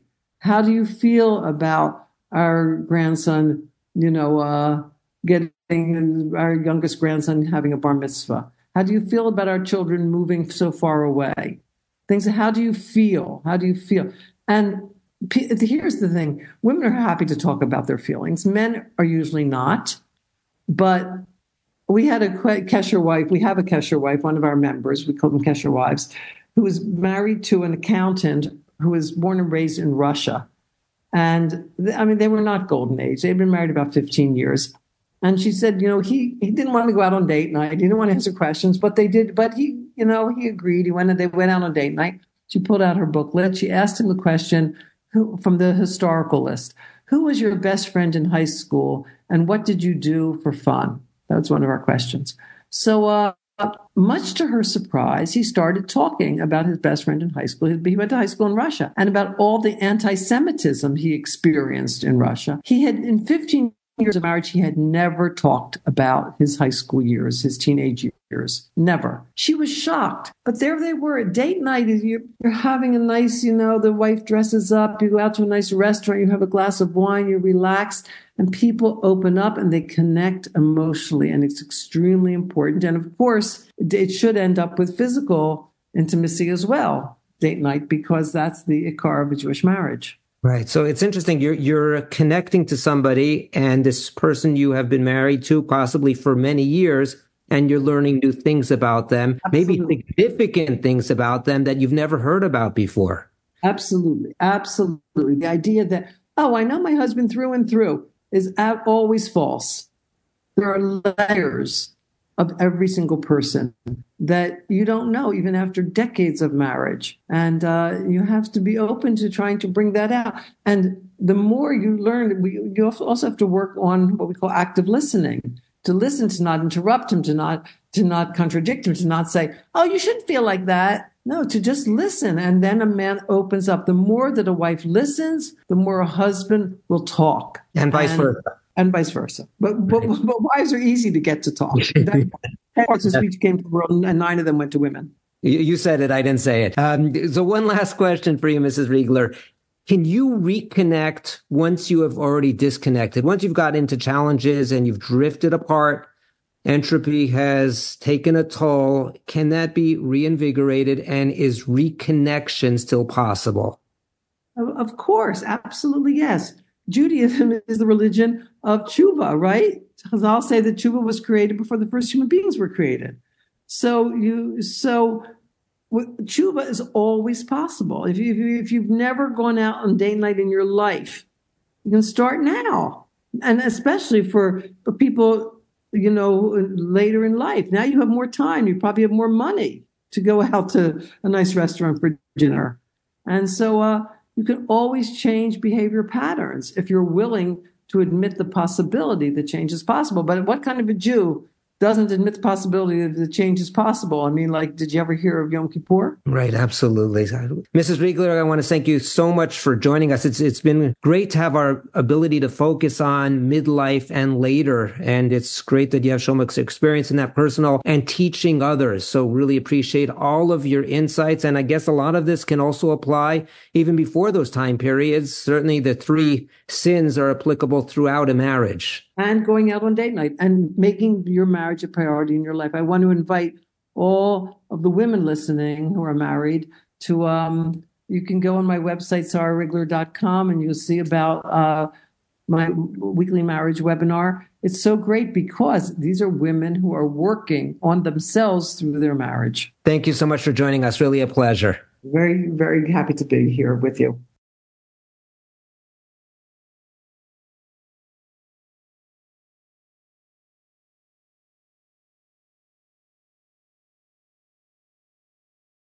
Shalom Aleichem, this is Ari Wasserman taking the microphone back for our wrap-up, our takeaways and lessons learned. And I'd like to say as an initial item that I learned a tremendous amount from our guests today, and I want to thank them for providing such important information, advice, and giving over their wisdom that they have learned over literally decades dealing with the issues that we have talked about today. I'd like to start off with Rabbi Yaakov Neuberger. I asked Rabbi Neuberger on the way to the Levaya that we'll discuss shortly after this wrap-up. I asked him as follows: as a Rav, you must spend so much time going to bar mitzvahs and weddings and the like. What is your standard for what you go to and what you don't go to? Then basically Rabbi Neuberger said that he goes to anything that's not too far away, and his definition of not too far away is an hour or two. That's not too far away. And he says as a poel, as somebody who is a Rav of a shul, it is his responsibility, and it's also his pleasure to be going to the simchas of the congregants that he leads. So that was his response. I said, why are you going to a levaya? It's not a congregant of yours. And he said, it's a talmid. The father of the nifter was a talmid of mine 35 years ago. And what I understood from that, from Rabbi Neuberger, is that once a talmid, always a talmid. And if he could supply even the smallest amount of nechama to a talmid of his, he was going to spend the time going and listening, absorbing the levaya, and speaking with his talmid there afterward, which is what he did. So I learned a tremendous amount from the Mesiras Nefesh of Rabbi Neuberger on behalf of his talmidim and so many other people that he comes in contact with. Rabbi Neuberger taught us something that was very interesting.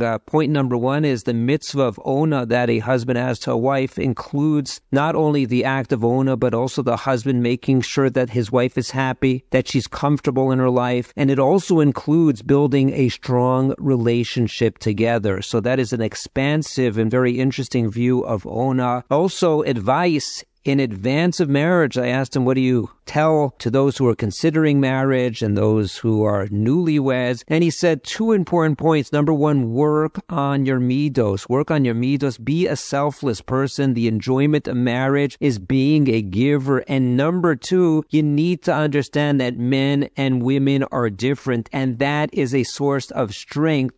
We need to value the differences. On that first point of working on your midos and being committed to the marriage and being motivated. So in fact, this is a vort in Parshas Vayakel. The pasuk says as follows: Kol nediv livo yeviecha es trumas Hashem. Everyone who's motivated, talking about giving of the donations. So the pasuk says anyone who's motivated, who has the desire to give the donation. In fact, the Sfas Emes looks at the word yeviecha, to bring it, yavi osa, and he says something more expansive. He says it's not only whoever desires to give something physical, a gift, give the gift. Not only that, but anyone who has nidivus, kol nidiv livo, bring the motivation, bring the desire together with what you are giving as a physical gift, as a donation to the Mishkan. Bring not only the gift, but your passion, your desire, your motivation. And the same we would apply with somebody who is committed to a marriage, working on your midos, giving of yourself. It's not only a matter of giving financial support, but give of yourself, of your desire, of your midos, of your motivation to your spouse. So such a nice word applied. Parshas Vayakel. Another thing that Rabbi Neuberger said is avoid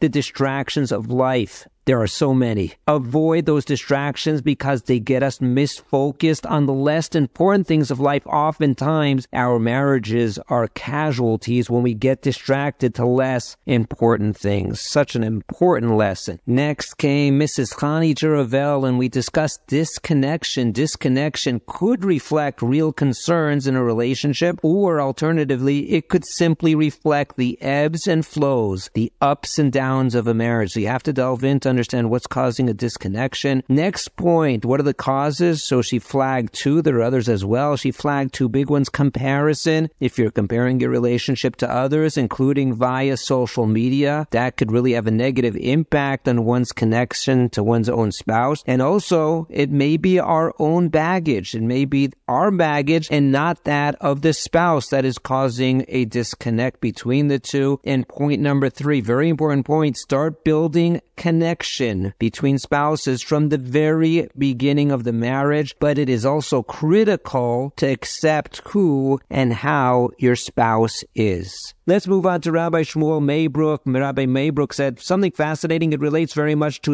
our introduction to the show. He said that there are two components, important components in the ideal marriage. It's not only about commitment. Commitment is something that we talked about. One of the motivations to have this show was that study that was done by couple and family psychology. 75% of people who got divorced said it was because of a lack of commitment. So Rabbi Maybrook said the ideal marriage is not only about commitment. Commitment is critical. You are important to me. That's Shalom Bayis. But also he added on connection, which is the main theme of our topic today. That is the motivator that we talked about in bringing on this topic from that divorce attorney, saying that so many people get divorced because they lack connection, which happens over time. And Rabbi Maybrook said we need commitment and connection. And he said connection means emotional connection. It means being somebody who can be relied upon. Also, the focus of Rabbi Maybrook was on communication and being an active listener and also positive communication. He brought an amazing mashal of two people volleying, playing tennis. Do they view each other as competitors, that they want to slam the ball to the other side,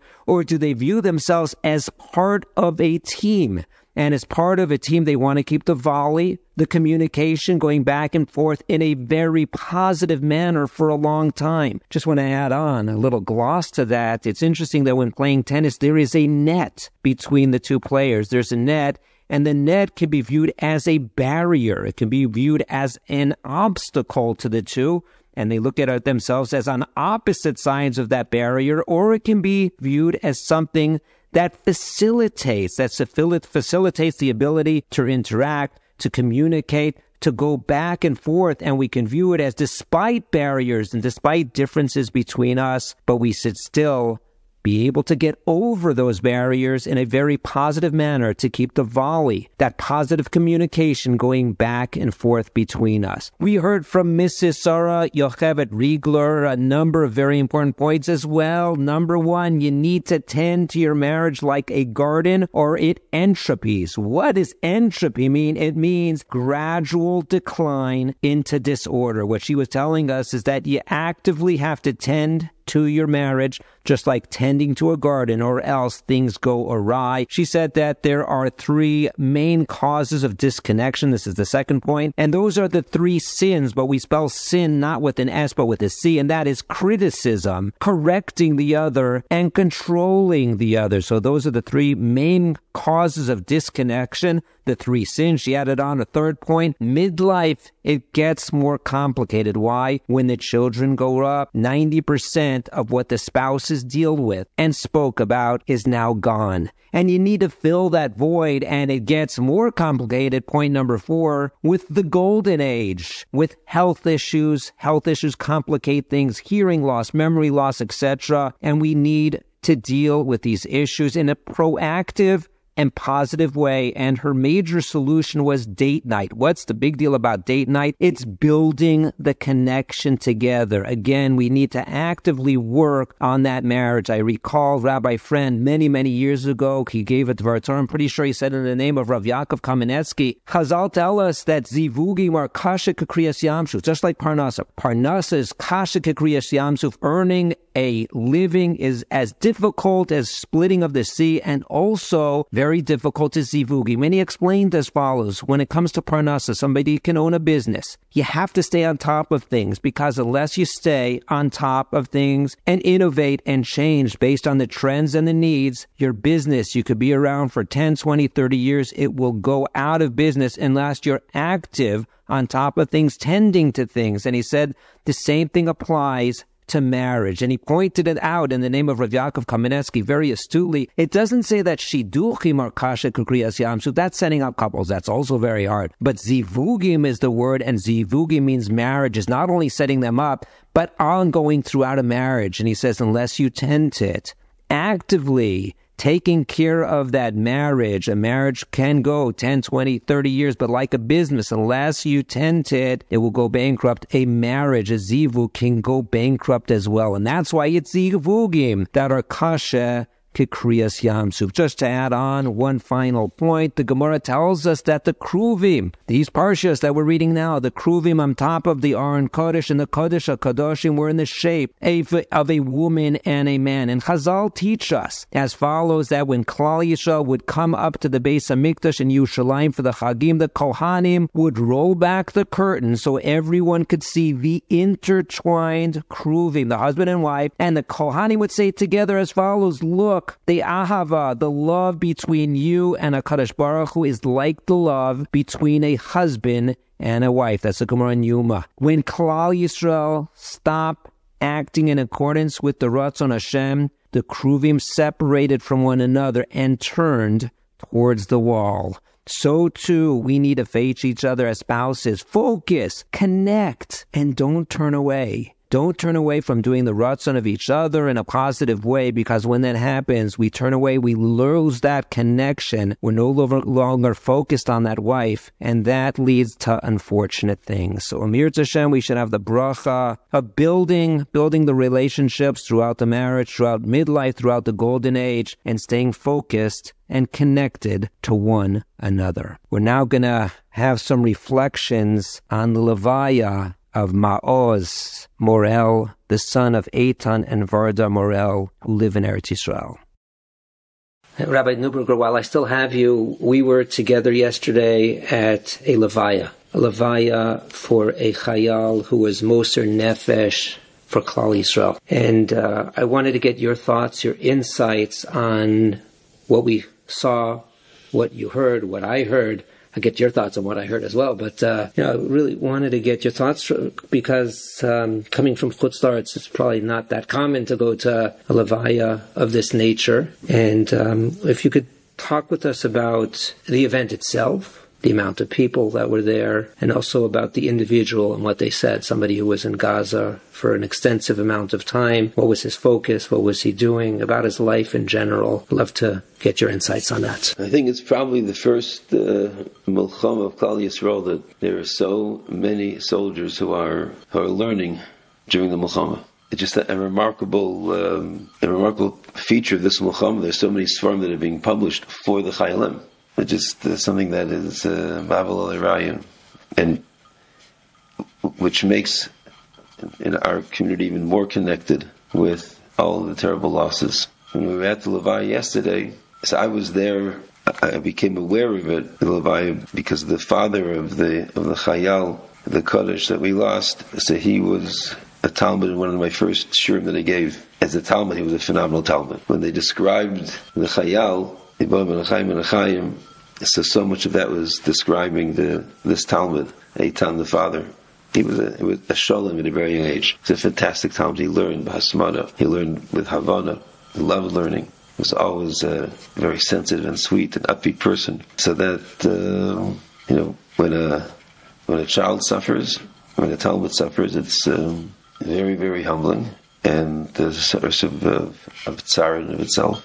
And we saw how Klal Yisrael, anybody with any kind of connection to this tzara wanted to be there, and that's the one of the midos which is going to ultimately help us out of this great tzara. We mentioned yesterday that Moshe Rabbeinu, one of his first missions was Nasan ve'enei v'libay, that he forced himself to be part of the pain of Klal Yisrael. One goes to a levaya, and you see the people streaming there. They were there because Nasan ein v'libay. They wanted to just be part of the tzara of the people. I mentioned yesterday that I heard, I don't know who this is, Rabbi Margolin, who pointed out that when it says Vayeda, Kadosh Baruch Hu made himself aware kiviyachal of the pain of Klal Yisrael, Rashi used a very similar phrase. Also, Nasan Einai L'Tzaron Shel Yisrael. So our commitment, our active involvement to be nosei ba'ol, to try to inject ourselves into the tsar of the people, even if can't begin to bring the chum or even chizuk, just wanted to be part of the tsar.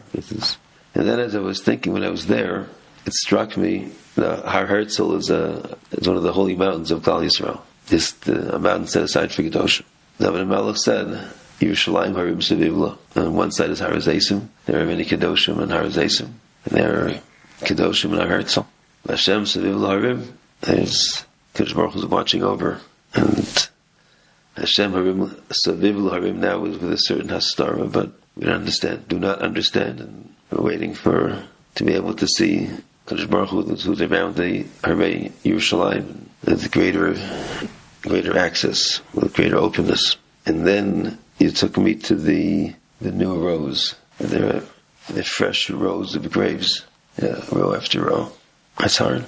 When I was thinking about that, so what came to mind is the kino we say on Tisha B'Av, that it was the blood of Zachariah Kohen Gadol stayed, and Nu Zradon kept on shechting Pirchei Kahuna to try to quiet the blood of Zachariah. So we were responsible for the death of a Kohen and Navi, Yom Kippur, Shabbos, Beis HaMikdash. We didn't keep our obligations to Kol Davar Kodesh. And we were in denial. Because when Wizradin came and said, "What's this blood?" we said, "We're bringing korbanos. We're doing a lot of good things." We are. But apparently we have not kept the responsibility to Kol Davar Kodesh of Klal Yisrael. And then Wizradin shechted Pirchei Kahuna. That's those fresh graves. And ultimately, we didn't. It doesn't say in the Kina, in the Medrash, that we figured things out. It said that we were able to just appeal to Ram. That's when we think about those fresh rows. We have to say the Rebbeinu Shalom. And the Wizardin said it isn't worth it. It isn't worth avenging the blood of Zachaiset and Zachariah. And the Baruch Hu was makabel that. Right, those fresh rows all since October 7th, row after row of Chayalim that have been killed. I just want to add on a reflection that I had, that this is a boy that had a difficulty learning. A number of people said it. It did not come natural to him, learning of Torah. He was athletic, and that's why he was able to become a tzanchen, which is a paratrooper, but the learning in yeshiva was very difficult for him. And his Rebbe said that he used to get into the Beis Medrash early, before anyone else, and he'd read a line in the Gemara, and he'd say, "Lo hevanti," I didn't get it. And he'd read it again, and he said, "Lo hevanti," and he'd read it again, and again, and again, and over, and over, and over. And the next day again, even when he got it, over, and over and over, because he would have forgotten it otherwise, because he didn't have a great memory for learning. And his Rebbe told him, "I don't know how you're so motivated to stay in yeshiva at all, because if I had these challenges, I would have been out of here." And that boy, his hasmada in yeshiva was an inspiration to everyone. And to me, that was such a lesson, especially people that don't have that difficulty. We need that hasmada. What a message.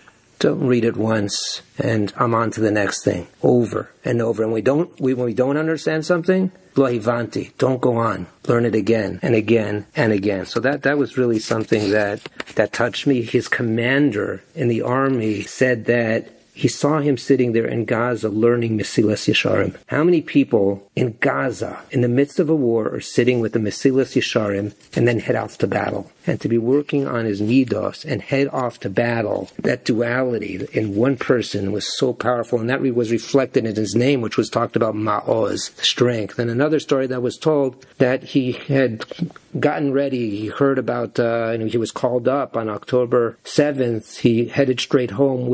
In 8 minutes, he was packed and out the door, heading down to Gaza to help out Klal Yisrael. 8 minutes. He's not packing a lot for himself, but what did he pack? He took sarim with him. You can't take a lot of sarim with you because you're carrying everything in your backpack. He's taking a Beis Medrash with him. This is somebody who had a difficulty understanding what he learned, but he worked.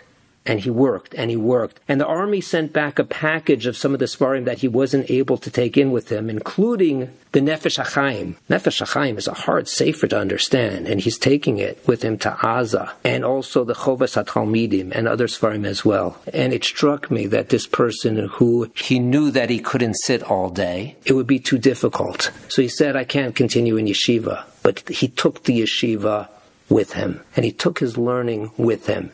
And wherever he was, he had a sefer. Another story that his father said, his mother talked about, is that he learned Shas Mishnayos. This is a person who had very difficult time learning. And he did a little a day, a Mishnah, a Perek a day, and he didn't even tell his father. His father didn't even know until he finished Shas, and his son said, Maoz told his father, Eitan, I finished Shas. And his father said, we need to see him for something unbelievable. Just, he didn't even talk about his accomplishments, which were difficult for him, but he continued, and he progressed little by little. But that little by little adds up to finishing a Shas, which is an amazing thing. Hashem Yikom Damav, and somebody like that, they go straight to Olam Haba. Unbelievable. Thank you so much.